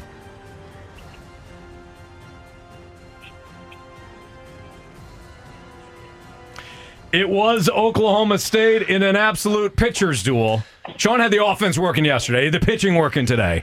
Sean wins 1-0 over Jamie, setting up a gauntlet championship tomorrow between him and Marsh. Sean, nice job, man. Congrats. Thank you, guys. You know what they say, a win's a win. There you go. They don't ask how, they ask how many. That's right. Good job, Sean. Exactly. All right, Appreciate it, we'll guys. talk to you tomorrow. Look forward to it. Okay, see ya. Yeah. That was a rough one, but, hey. What is Grant doing? When... Actually, you know what? We're not going to blame Grant. Thank you. We'll take ownership on ourselves. Yes. Unlike some people across the hallway or down the hallway. Down the hallway, absolutely. Jamie's going to rebound. He's licking his wounds right now, but he'll rebound. I'm angry. I know you are, buddy. Was the bourbon worth it? Always. Well, there you go. Who cares? Jeremy Rutherford joins us next. He's our Blues Insider with The Athletic. Talk a little Blues hockey with him here on 101 ESPN. We're right back to the Fast Lane Podcast, presented by Dobbs Tire and Auto Centers on 101 ESPN. News, notes, and nuggets. It's time for the Rutherford Report with our Blues Insider, Jeremy Rutherford. Brought to you by Scott Lee Heating Company, a proud Mitsubishi Electric Elite contractor.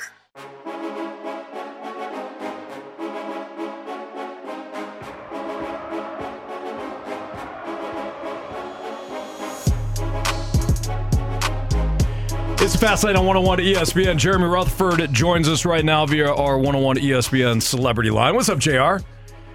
Not too much, boys. Just wrapping up a feature story that should be up at The Athletic in the morning. I might have mentioned it to you, a little piece on Tyler Tucker and Leo Loof, two young Blues defensive prospects. Yeah, JR, let's talk about Leo Loof for a second.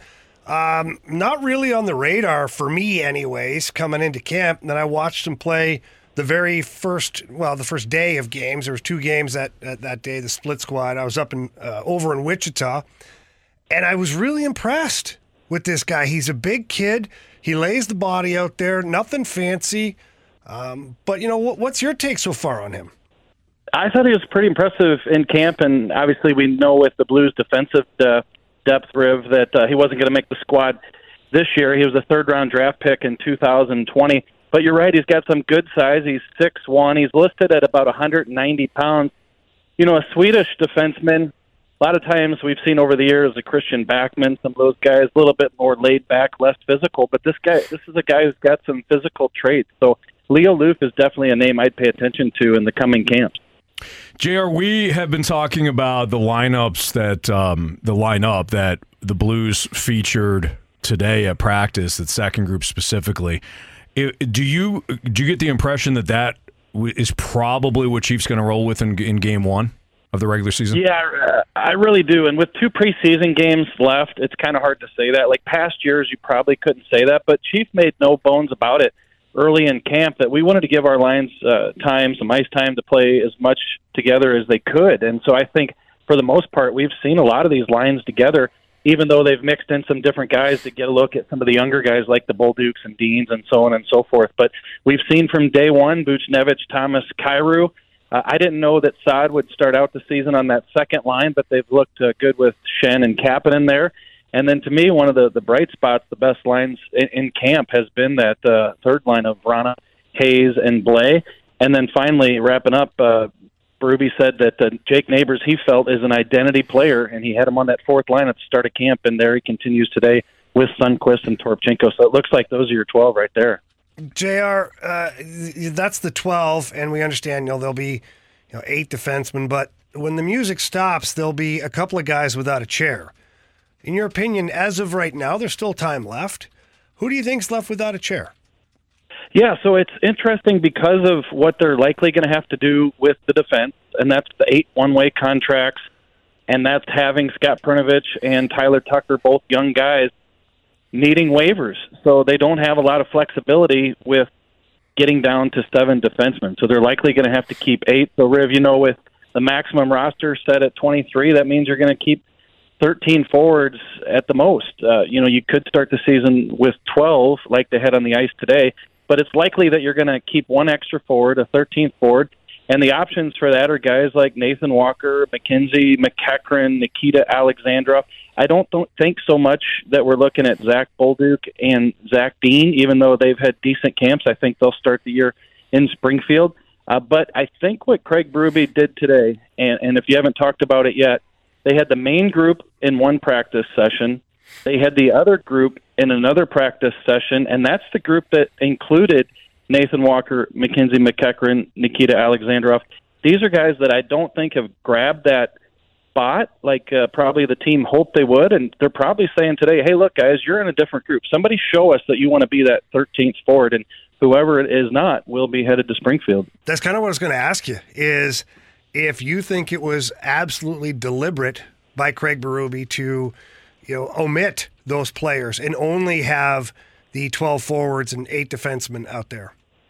I didn't talk to him about this, and Riv, as you guys well know, I've never walked into a locker room and seen my name on the board one way or another, but I have to feel it was deliberate. I feel that if you go into the locker room, you're an NHL player trying to make the team, and you see that you're going to skate with, let's say, 8 or 10 other guys in what looks like a minor league group, and guys who aren't going to be on the opening night roster, it sure would spark me, so I think that was deliberate. Of the forwards, anyways, that are in that extra group this morning that were not in the 12 forwards, in your opinion, who has shown the most that you think would grab that last spot?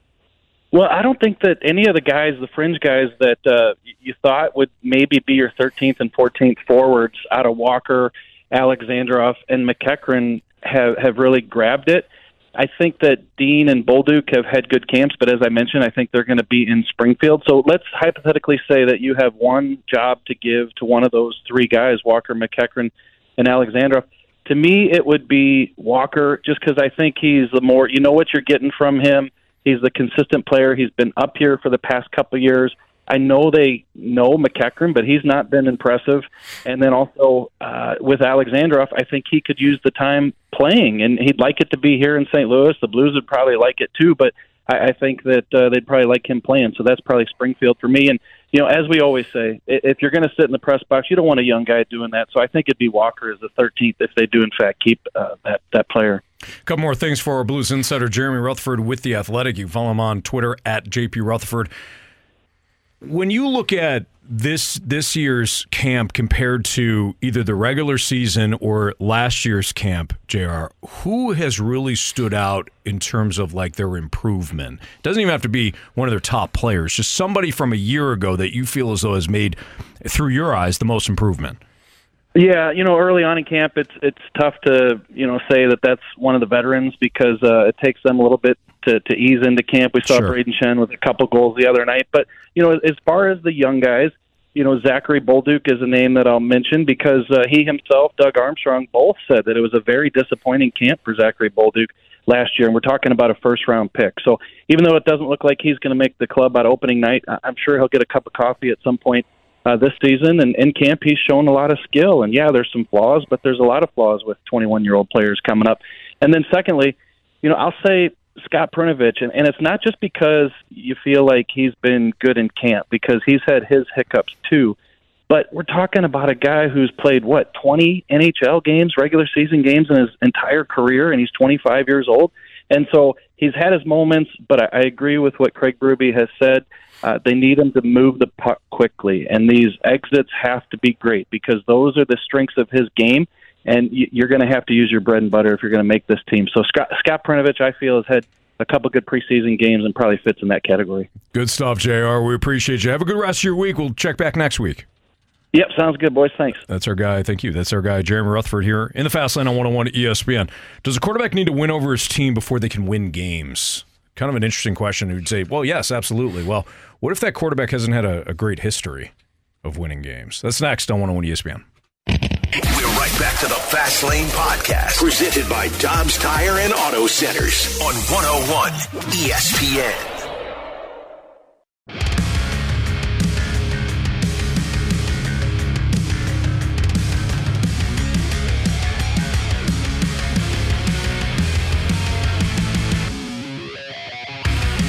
It's a Fast Lane on 101 ESPN. So Jamie today, when he came into the office, said, "Hey, did you hear what Bucs GM Jason Light said about Baker Mayfield?"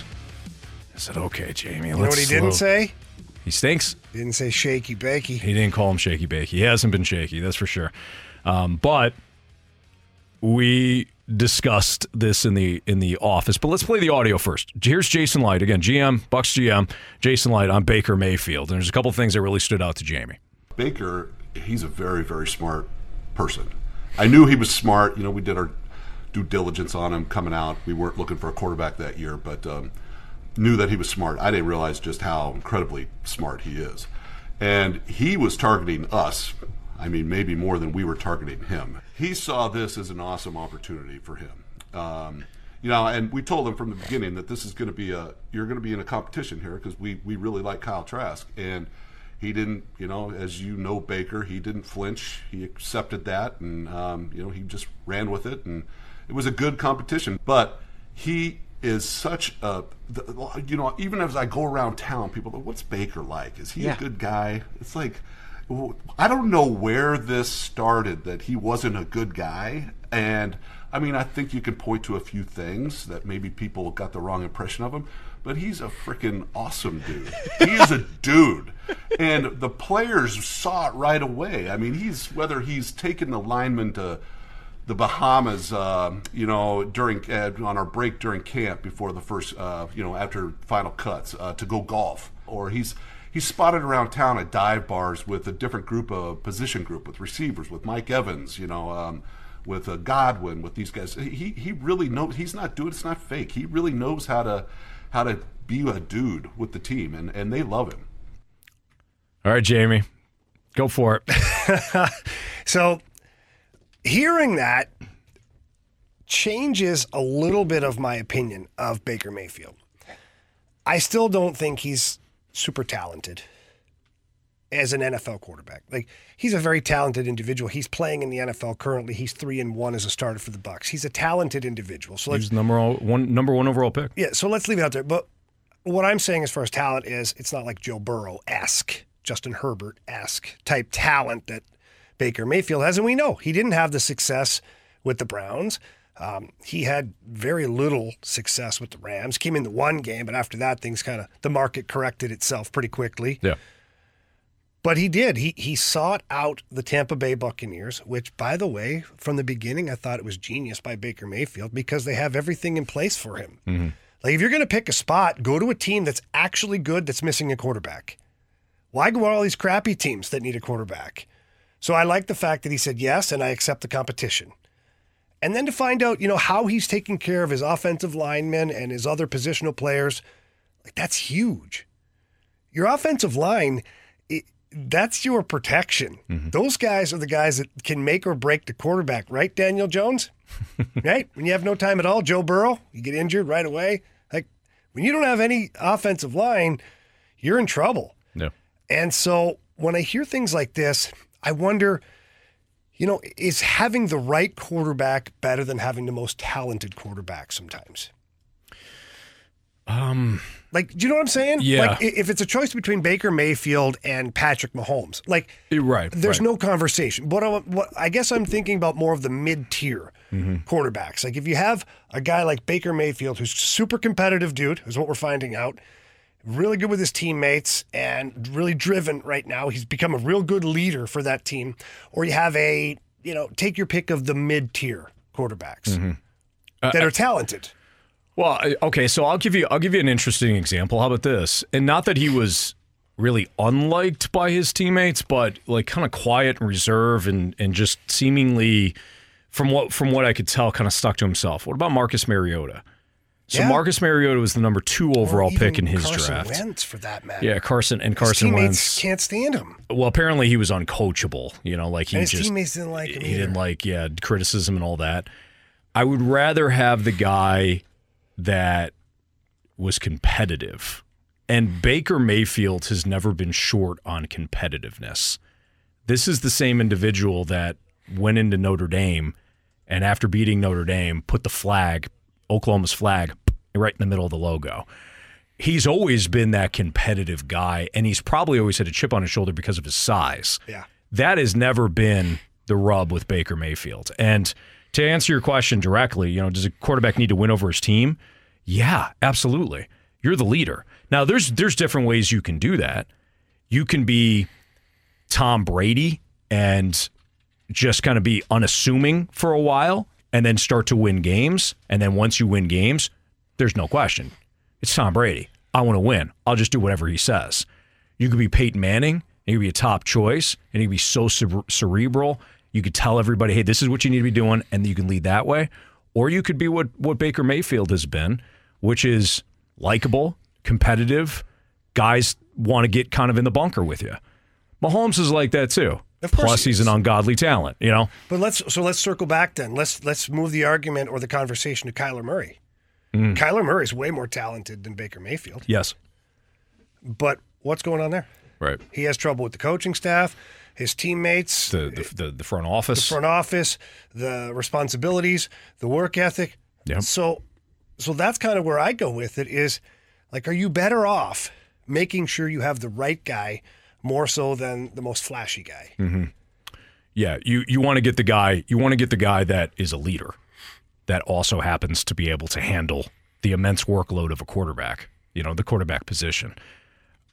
I think that what's going to be interesting moving forward is, can the Buccaneers win despite Baker's limitations? Well, yeah, of course. Because all this other stuff is great. That's the question mark from day one. It will be the question mark in the last game of the season. Yes, because his limitations have always been he's a shorter guy, can't see over his line, and despite being a competitive guy that is willing to take hits and do whatever it takes, he doesn't move in the pocket like other shorter quarterbacks.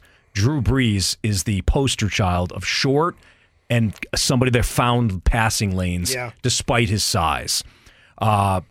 Another guy that way, at least for a while, was Russell Wilson.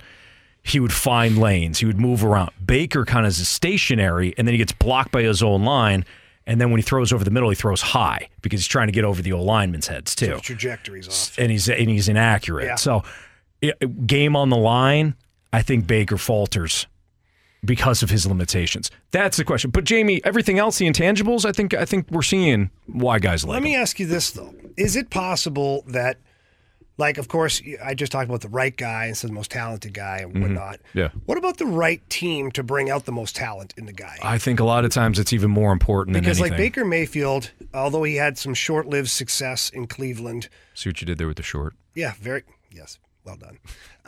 And then, the Rams, and he's popped around.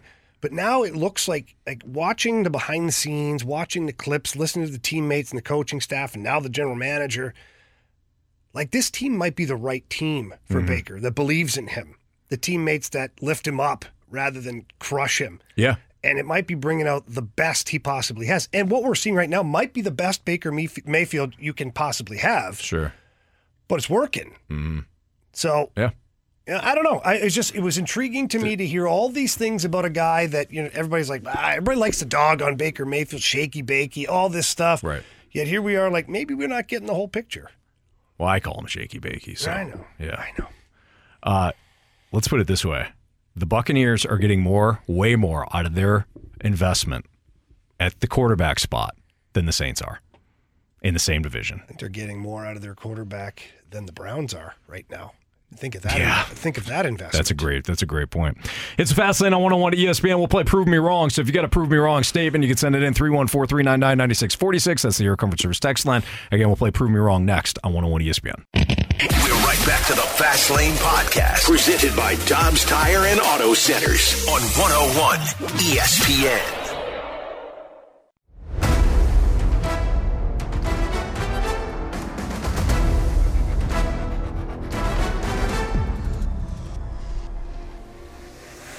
Prove me wrong, kids. Prove me wrong. It's a Fast Lane here on 101 ESPN. We've come to that part of the week where we have a Prove Me Wrong. So once again, if you have something that you want to text in, get that over to the Air Comfort Service text line at 314-399-9646. Or you can always drop it right there in the YouTube group chat. We're checking that all the time. That's the Air Alliance team YouTube feed. And we also have the Twitter. Hit one of us up on Twitter if you have a Prove Me Wrong. So, Anthony, it's that time of the week. Let's do it. Prove Me Wrong's time. All right, guys, from the 636, Prove Me Wrong. Miles Michaelis is the opening day starter for the Cards in 2024. Go ahead. If you sign Sonny Gray, he could be the opening day starter. Obviously, if you sign Nola or Blake Snell, great. I don't know if you're going to be able to land one of those guys, but if you do, they would be the opening day starter.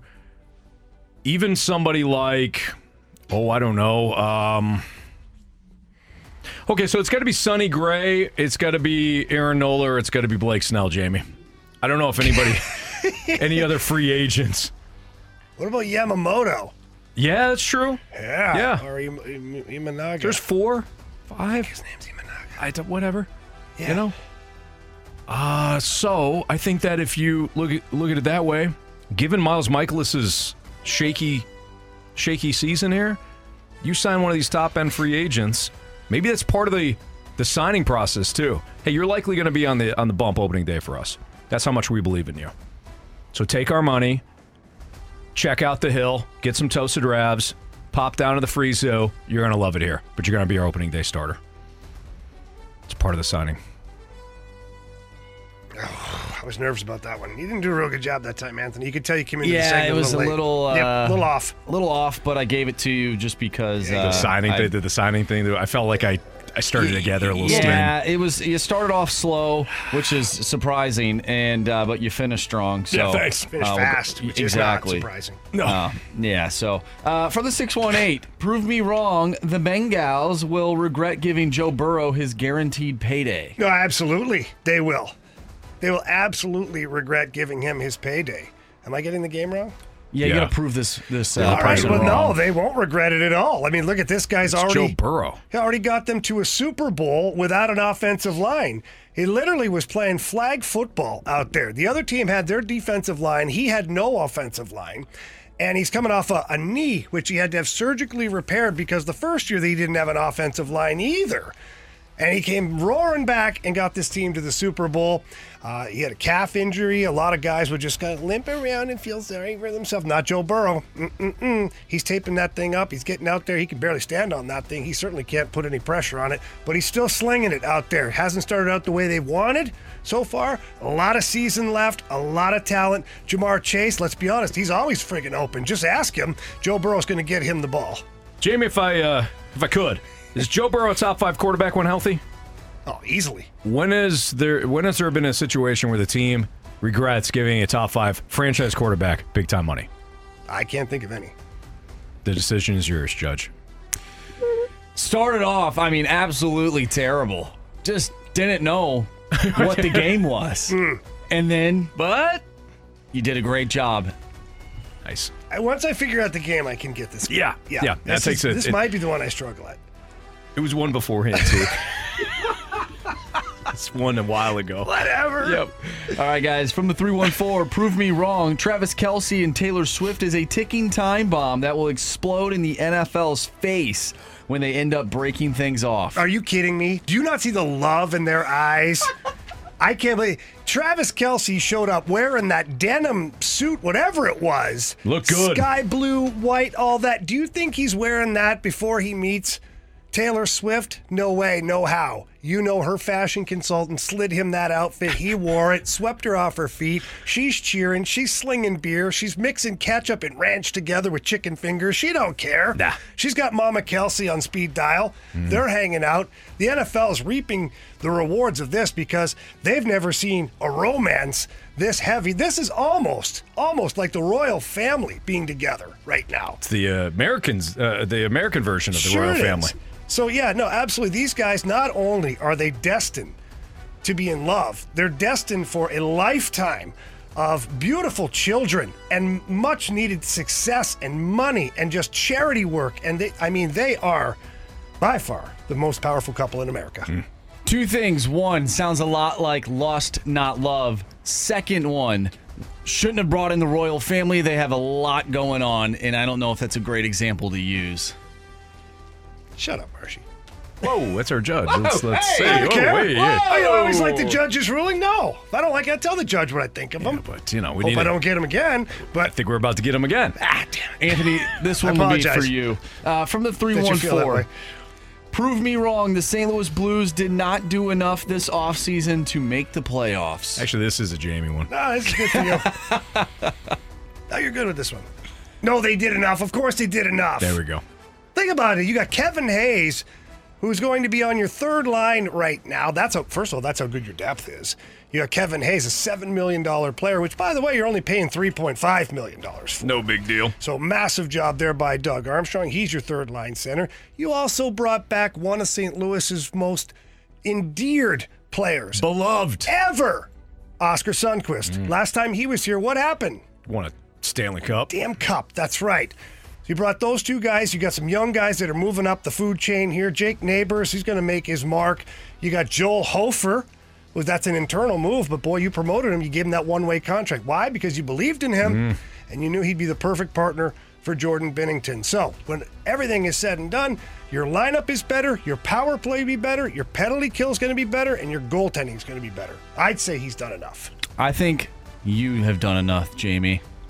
Yes! You deserve that one, Jamie. You earned it. Last one here, gentlemen, from the 636. Prove me wrong. Up to this point, Brady Cook should be in the Heisman talk. Okay, we're getting ahead of ourselves a little bit on this, okay?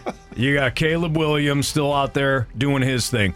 Has Brady Cook put up Michael Penix Jr. numbers? You haven't been watching Washington. I understand that, so I'll tell you. No, he hasn't. Michael Penix Jr. is out of him. Bo Nix.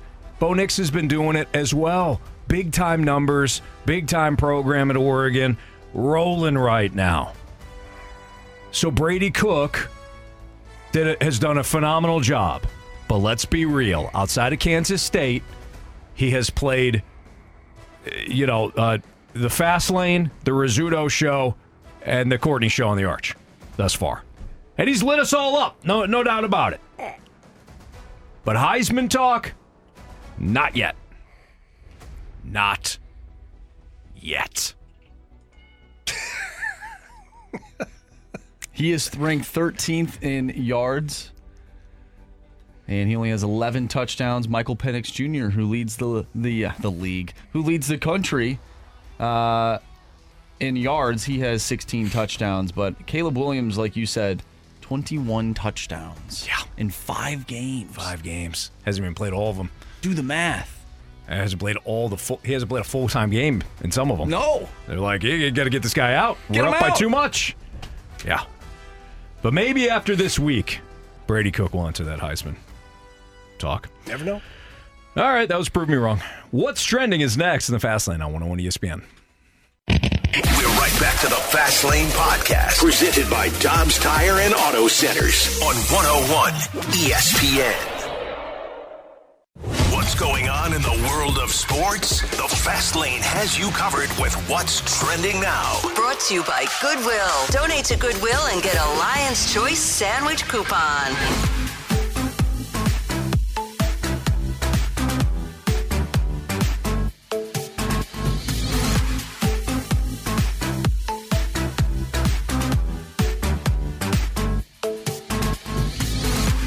Welcome back to the Fast Lane here on 101 ESPN. Anthony Stalter, Jamie Rivers. I'm Andrew Marsh, and it's time for What's Trending.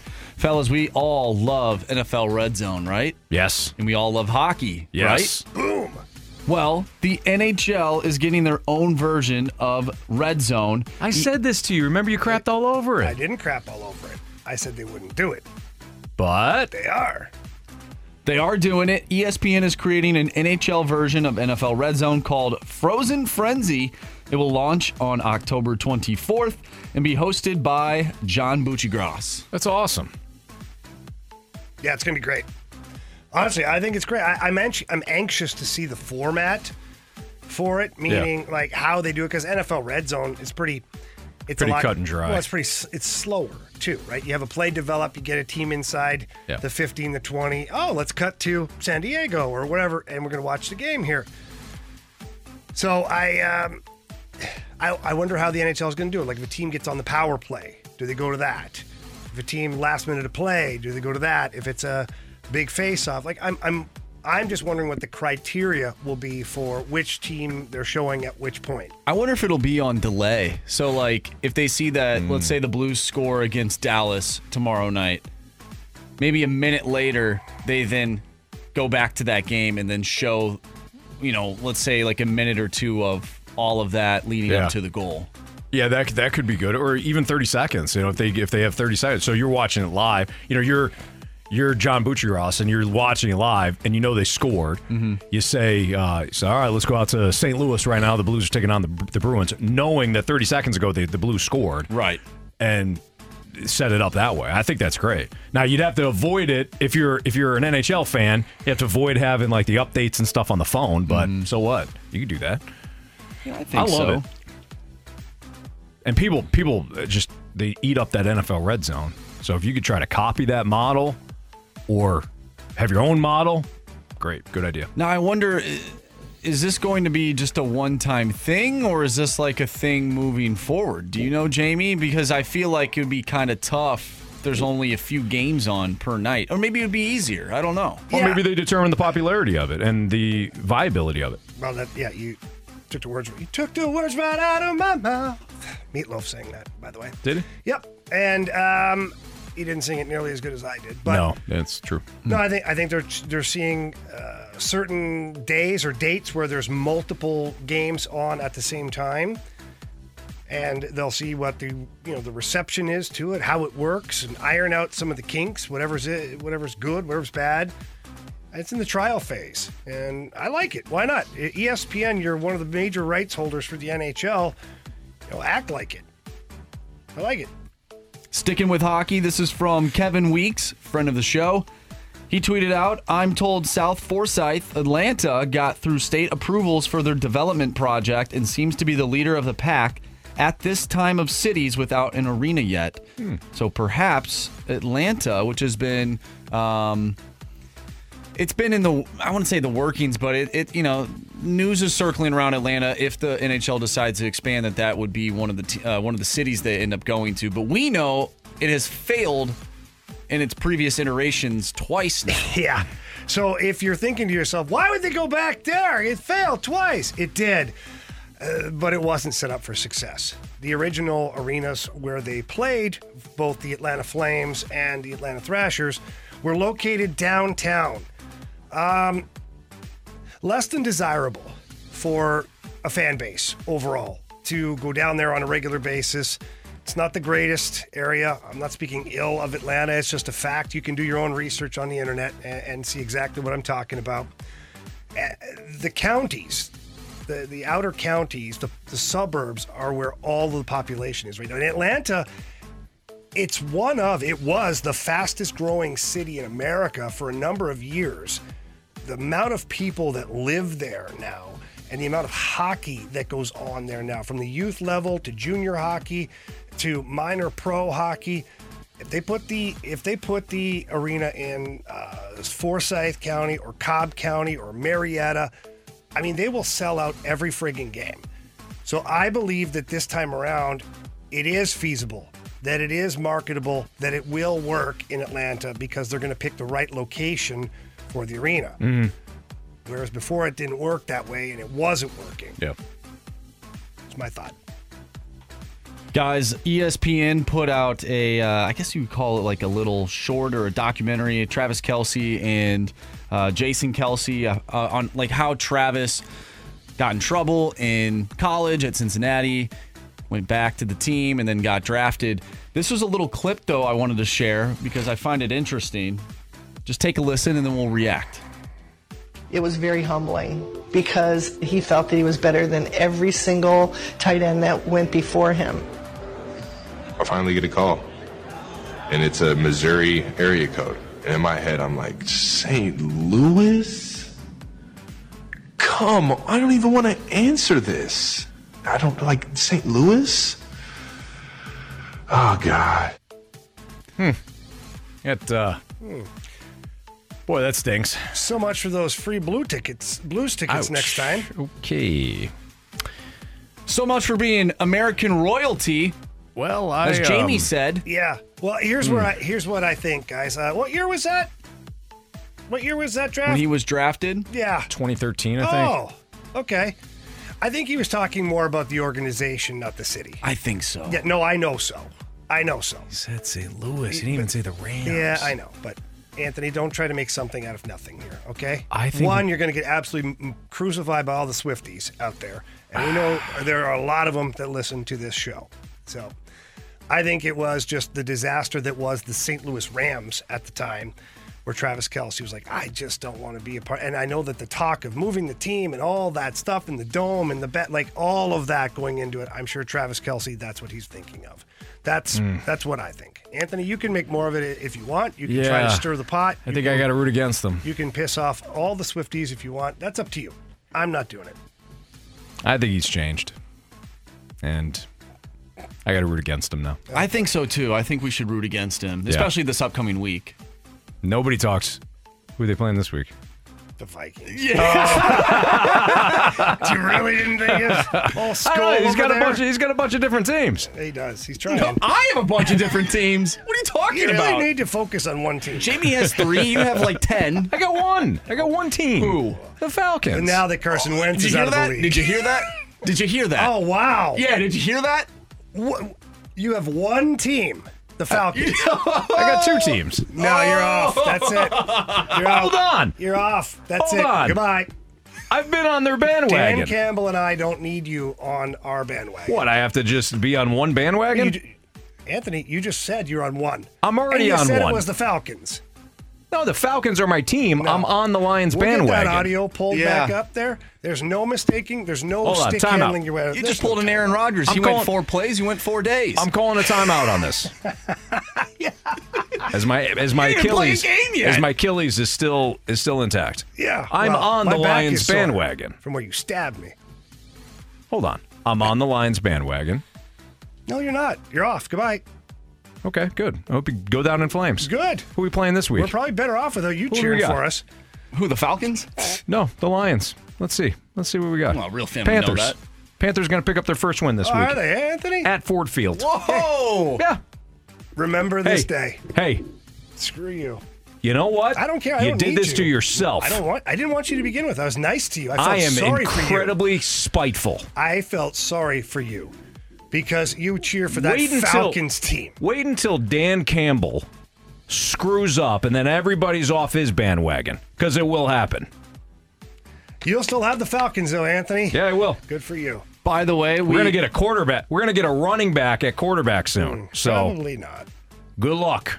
By the way, we felt bad for you. We played Desmond Ridder against you because you're still complaining about the Seattle still loss. whining? Hey, the Lions are going to be good unless they face Seattle in the playoffs. Then they'll give up 500 yards and 37 points. I'm going to get real nasty on you here. I don't really care, to be honest. You just threw me off. Shame I on you. kicked you off. Shame on you. In fact, quite honestly, I couldn't even push you off because you already jumped. I didn't.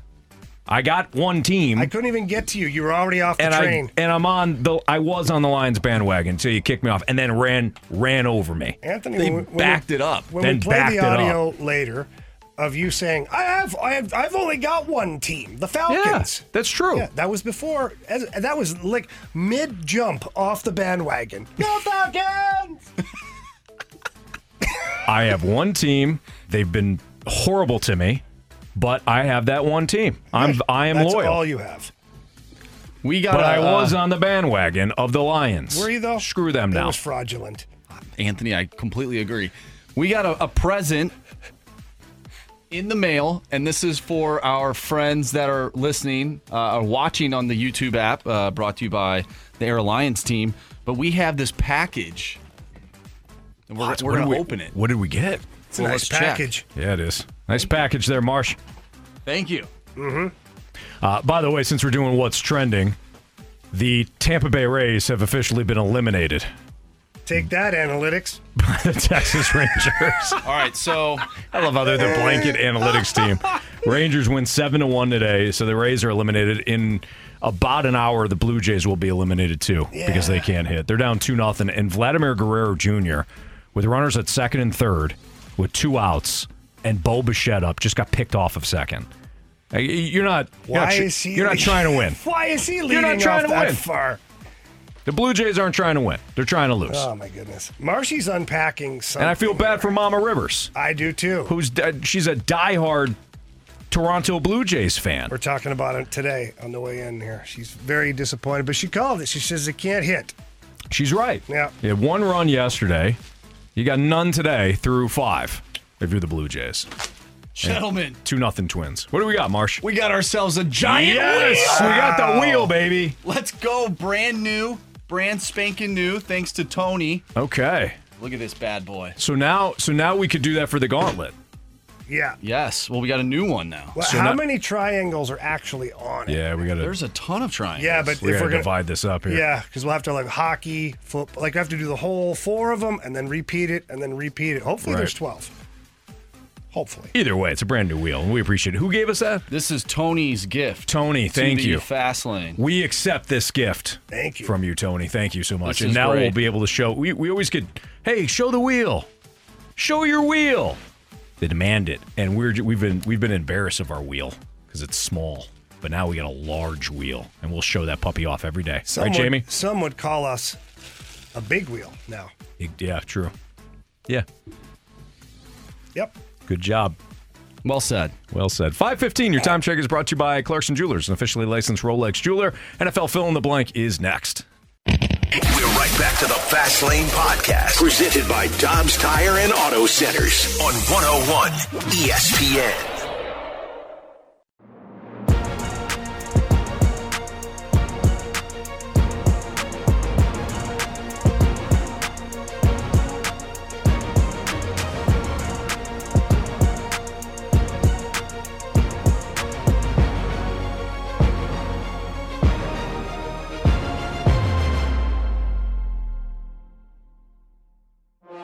NFL Fill in the Blank now. It's Fastlane on 101 ESPN. Jamie Rivers, Anthony Stalter. Here's Andrew Marsh. All right, gentlemen, the 1-3 blank will turn their season around. The 1-3 blanks will turn their season around. Let's see here. Let's have a little look-see here. Well, got some good choices. Yeah, oof. So, okay, the obvious one for me at 1-3 right now to turn their season around is the Bengals. I know they're not playing well right now. Joe Burrow is injured-ish. But when you look at the other 1-3 teams, like, who do you have more confidence in? The Raiders, the Broncos? No. The Giants? No. The Vikings? Maybe.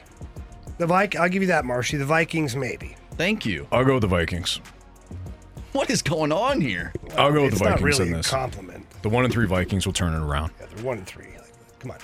You could have beaten the Bucs. You could have beaten the Eagles. You could have beaten the Chargers. You should have beat the Chargers. You probably should have beat the Bucs. So. Hey, settle down. So I'll go with them. You got the Bears twice. You got the Falcons. You got the Saints. You got the Lions twice. You got some winnable games. Oh! Once the Lions figure out who they are, come back down to earth, you'll get them. I agree. So Vikings. I agree. The blank have problems that have not been exposed yet. Wow, that's a really good question.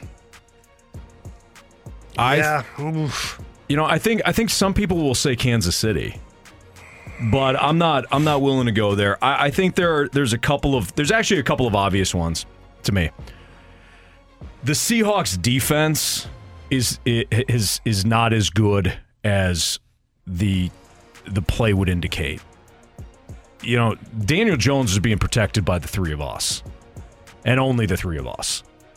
So for them to get 1,400 sacks on Monday night, okay. The Lions scored 27 on them in a shootout. 31, excuse me. The Panthers scored 27 on them, and the Rams hung 30 on them. I think Seattle's defense isn't as good as people might think for a 3-1 team, so I don't think they've been exposed yet. I don't think the Cowboys' red zone issues have been exposed yet, but it will once the schedule turns up. It's popped its head up, though. It certainly has. You lost to the Cardinals that way, but when you're facing the Giants, Jets, and Patriots, it's not going to be as prominent. So I think that is one that hasn't reared its ugly head yet too. So those are the two teams that I'll highlight. I'll leave Tampa alone for now. Would you stop? We know how they get exposed. It's Baker. Close game, fourth quarter, everything on the line. I think it's drop back passing game. I think it's complicating the playbook that'll get them more in trouble. If they keep it simple for Baker, even in big games, tough games, if they give him easy plays, easy routes where he's got the quick dump off pass to someone who's open, gain a yard or two, keep him going, move the ball forward.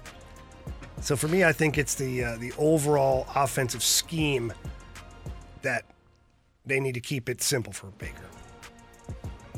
All right, blank is the most surprising rookie so far this season. CJ Stroud. Yeah, right. You beat me to it. CJ Stroud has played outstanding.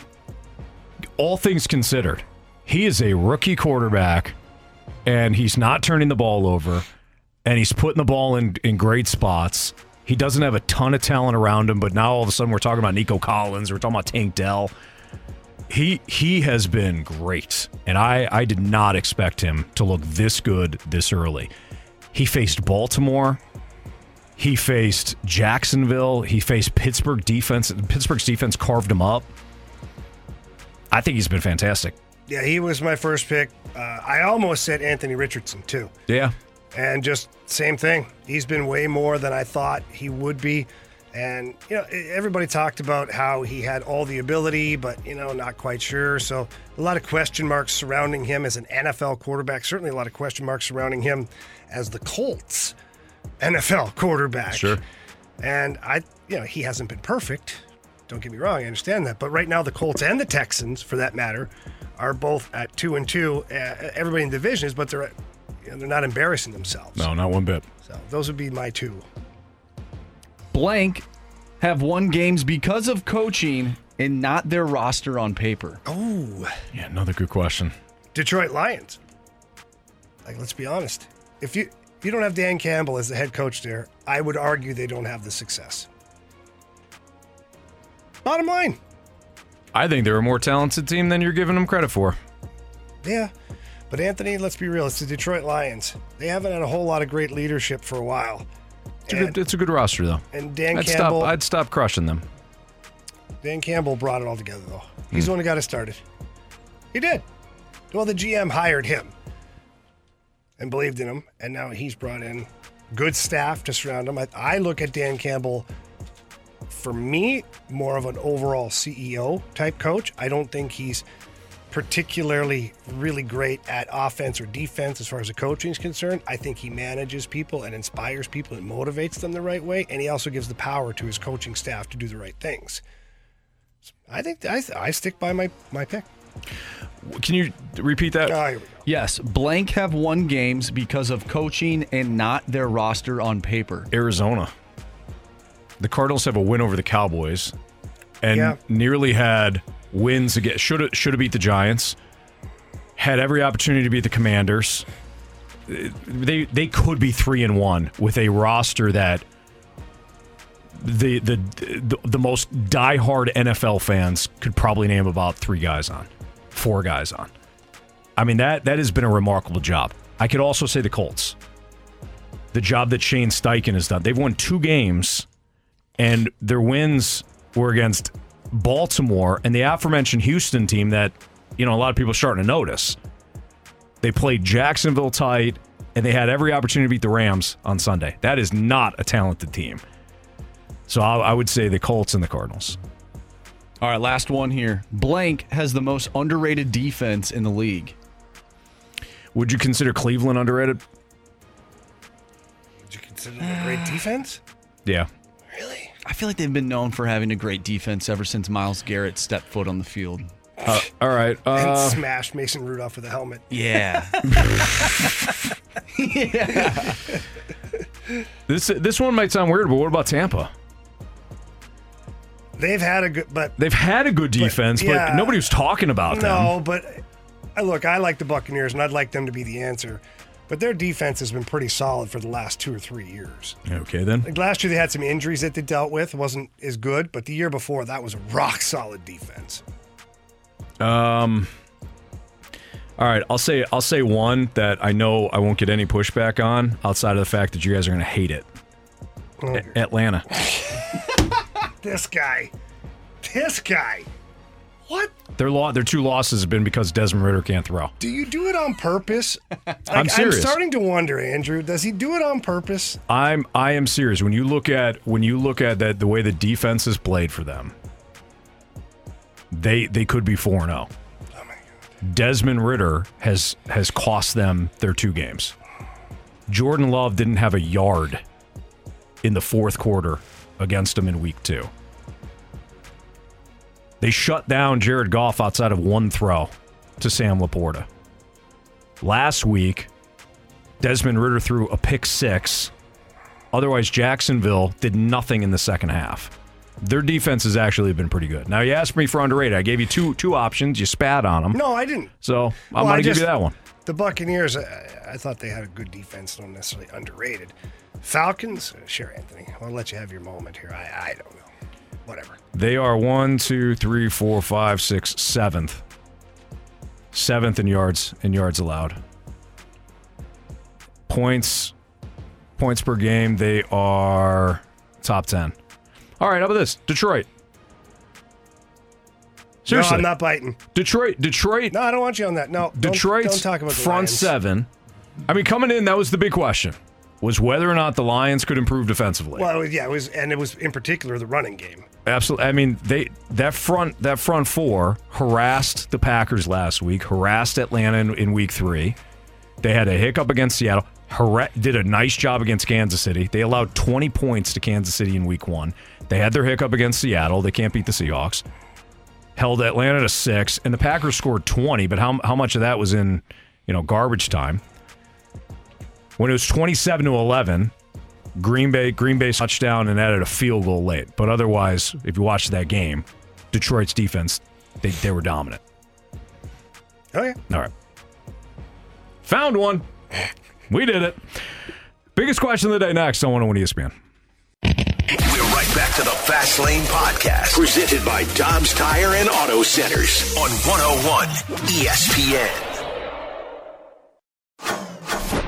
It's time for the Fast Lane's biggest question of the day. We often talk about the ball bouncing your way or not bouncing your way when it comes to the MLB postseason. The Toronto Blue Jays are the latest example of that. Bases loaded, down 2-0 in the top of the 6th. Matt Chapman at the plate with 1 out. And he laces one down the left field line. Ball lands about a half foot foul. The next pitch, he grounds into a routine double play, and the Twins get out of the inning, and they're still up 2-0 now, bottom of the 6th. Goes from a tie game with runners likely at second and third with 1 out to you're out of the inning and you're facing elimination here in a couple of innings. Crazy. And by the way, congratulations to the Texas Rangers. They advance to the ALDS after beating the Rays 7-1 today. As Jamie said, blank you, analytics. Take that. Take that, analytics. Numbers nerds. Yep. All right, Marsh, what do you got for the biggest question of the day? All righty. We have a mic drop from Jake. We talked earlier in the show about the Rangers GM and Jerry Dipoto mentioning that they want to play at a 54% clip, winning games. And some Seattle Mariner fans aren't about that. And it sounds like Cardinal fans aren't really about that either. Sure. Because we saw a lot of similarities between Jerry Dipoto and John Mozeliak. But this is Jake's mic drop, his thoughts on the matter. I think Cardinals fans are up in arms about the way that the team has gone about building the roster is because part of it is like watching a claymation movie be created, just a small tweak, reset, take a picture, small tweak, reset, take a picture. And Cardinals fans really want to feel like they're watching a Marvel movie where it's action and intensity and anticipation and all of these sexy, glamorous feelings that come along with the signing of big moves and the feeling like the team is trying and putting every single dollar they have into creating this product. And it just doesn't meet their expectations. And so I think whenever, we hear about Jerry Dipoto saying they're only trying to win 54% of games, the Cardinals tend to somewhat follow that model, I suppose.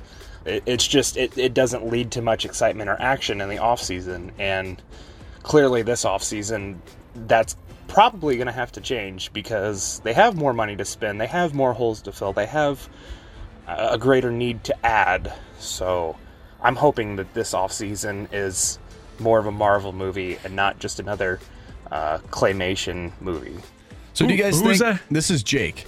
Jake, well done. From State Farm? I don't know if it's Jake from State Farm. He's been hanging out with Donna Kelsey lately. I'm not sure if he's been paying attention to the fast lane. Hopefully he has, but... Whoa, take that back. You know he is. You're right. He I don't know why I would podcast. say that. He downloads the podcast every day. It's available on the app or on 101ESPN.com, brought to you by Dobbs Tire and Auto. Jake from State Farm? Oh. Yeah. Because we know it's not Travis Kelce. He hates St. Louis. Yeah. He hates the St. Louis Rams. That's not what he said. Well, either way, I don't know why he would hate the St. Louis Rams. When he But was being drafted, I would have too. The hell wants to be a part of that? I'm sorry, Anthony. That was your team too? Nope. the question, though, is are the Cardinals a claymation type team? I think that was a perfect analogy. I think so, that was too. outstanding. He's right. It's like, let's just take this real slow, everybody, okay? And just I picture Gumby. Remember the old Gumby show, Jamie? Yep. I pictured just the Mo building just one leg at a time. Gumby's just walking. You know what they said to Gumby, though? They said, blank you. What? Blank you, Gumby. Who said that? Oh, I mean, the internet. That was mean. Wow, Gumby. I don't think Gumby did anything to anybody except know, help man. people out. I mean, he's a weird-looking dude, but I don't think that's... But that never held him back from helping people. No, it didn't, Anthony. He was always there to lend a hand or whatever those are on his body. A boat oar. So it's there to lend a boat oar. Extremities of whatever they are. Yeah. Anyways, yes, I think they're a claymation team. I think that was spot on by Jake. They're just making little incremental moves and, okay, then let's try it out. Let's see how it looks. Oh, it's not done yet. Okay, then we'll make one little move. Let's see how it turns out. Oh, we're not done yet. And then 10 years later, you're still doing the same thing. Only this year, you look back and you're like, this movie stinks. Yeah, it's not Chicken Run.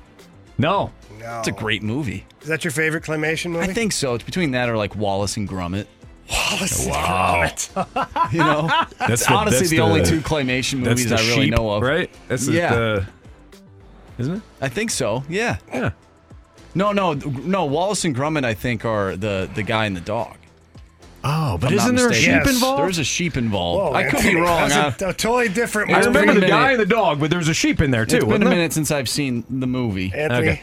it's a totally different movie you're thinking. Okay, got it. My bad. Don't watch that one with your kids. Yeah, Wallace and Gromit is the guy with the guy that looks like Jim Tressel and his dog. That's awesome.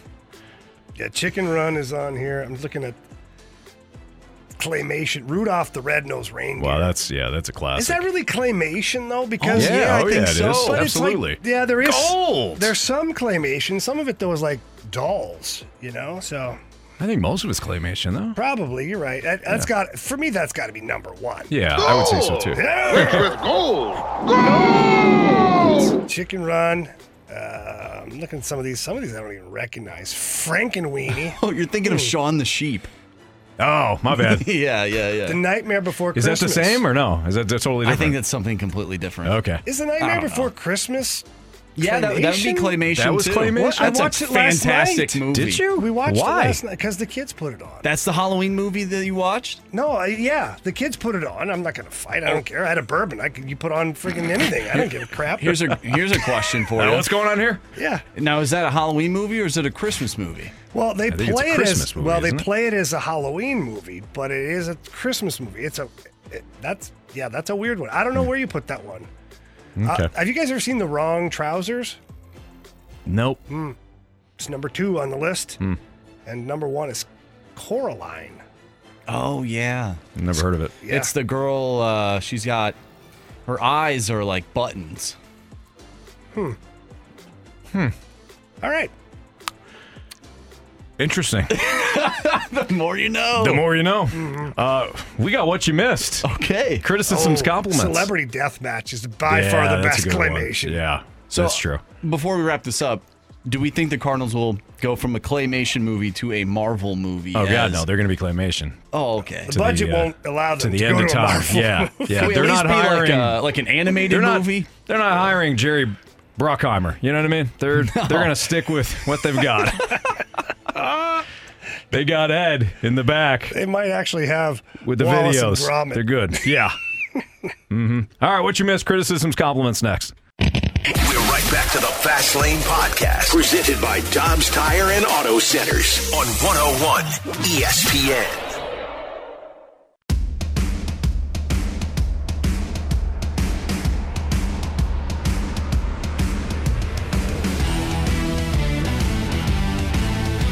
If you missed anything from today's show, you can download the podcast at 101ESPN.com or your 101 ESPN mobile apps, all brought to you by Dobbs Tire and Auto Centers. We thank you for listening today, being a part of the Air Comfort Service tax line at 314-399-9646. We also appreciate the Air Alliance team watching us on YouTube at 101 ESPN STL. We talked to Jeremy Rutherford today, talked about the Blues potential Game 1 lineup being kind of released. You know, did Chief kind of tip his hand when it comes to how the lineup might look? We talked about the Cardinals and some comments made by Jerry Dipoto of the Mariners, the team president there, who sounded like Mo. Kind of said, yeah, this is our philosophy too. Sounded a lot like the Cardinals. Also discussed how the Rizzuto show was complaining about us again. Which is annoying, but we'll see them tomorrow at Scott Air Force Base. And if you're on base, hopefully we had a chance to say hello and thank you for our Military Appreciation Day. And we played NFL Fill in the Blank, which is always fun. Jamie kicked me off the Lions bandwagon. He gave me a probation, an opportunity to prove that I'll stay on the Lions bandwagon. And when Marsh asked me about my team, I said, yeah, I got a team. This is Falcons. Oh, he accused you of having multiple teams now. And he said, no, I only have one team, the Falcons. Right. That was brutal. Falcons are my team. I hopped on the Lions bandwagon.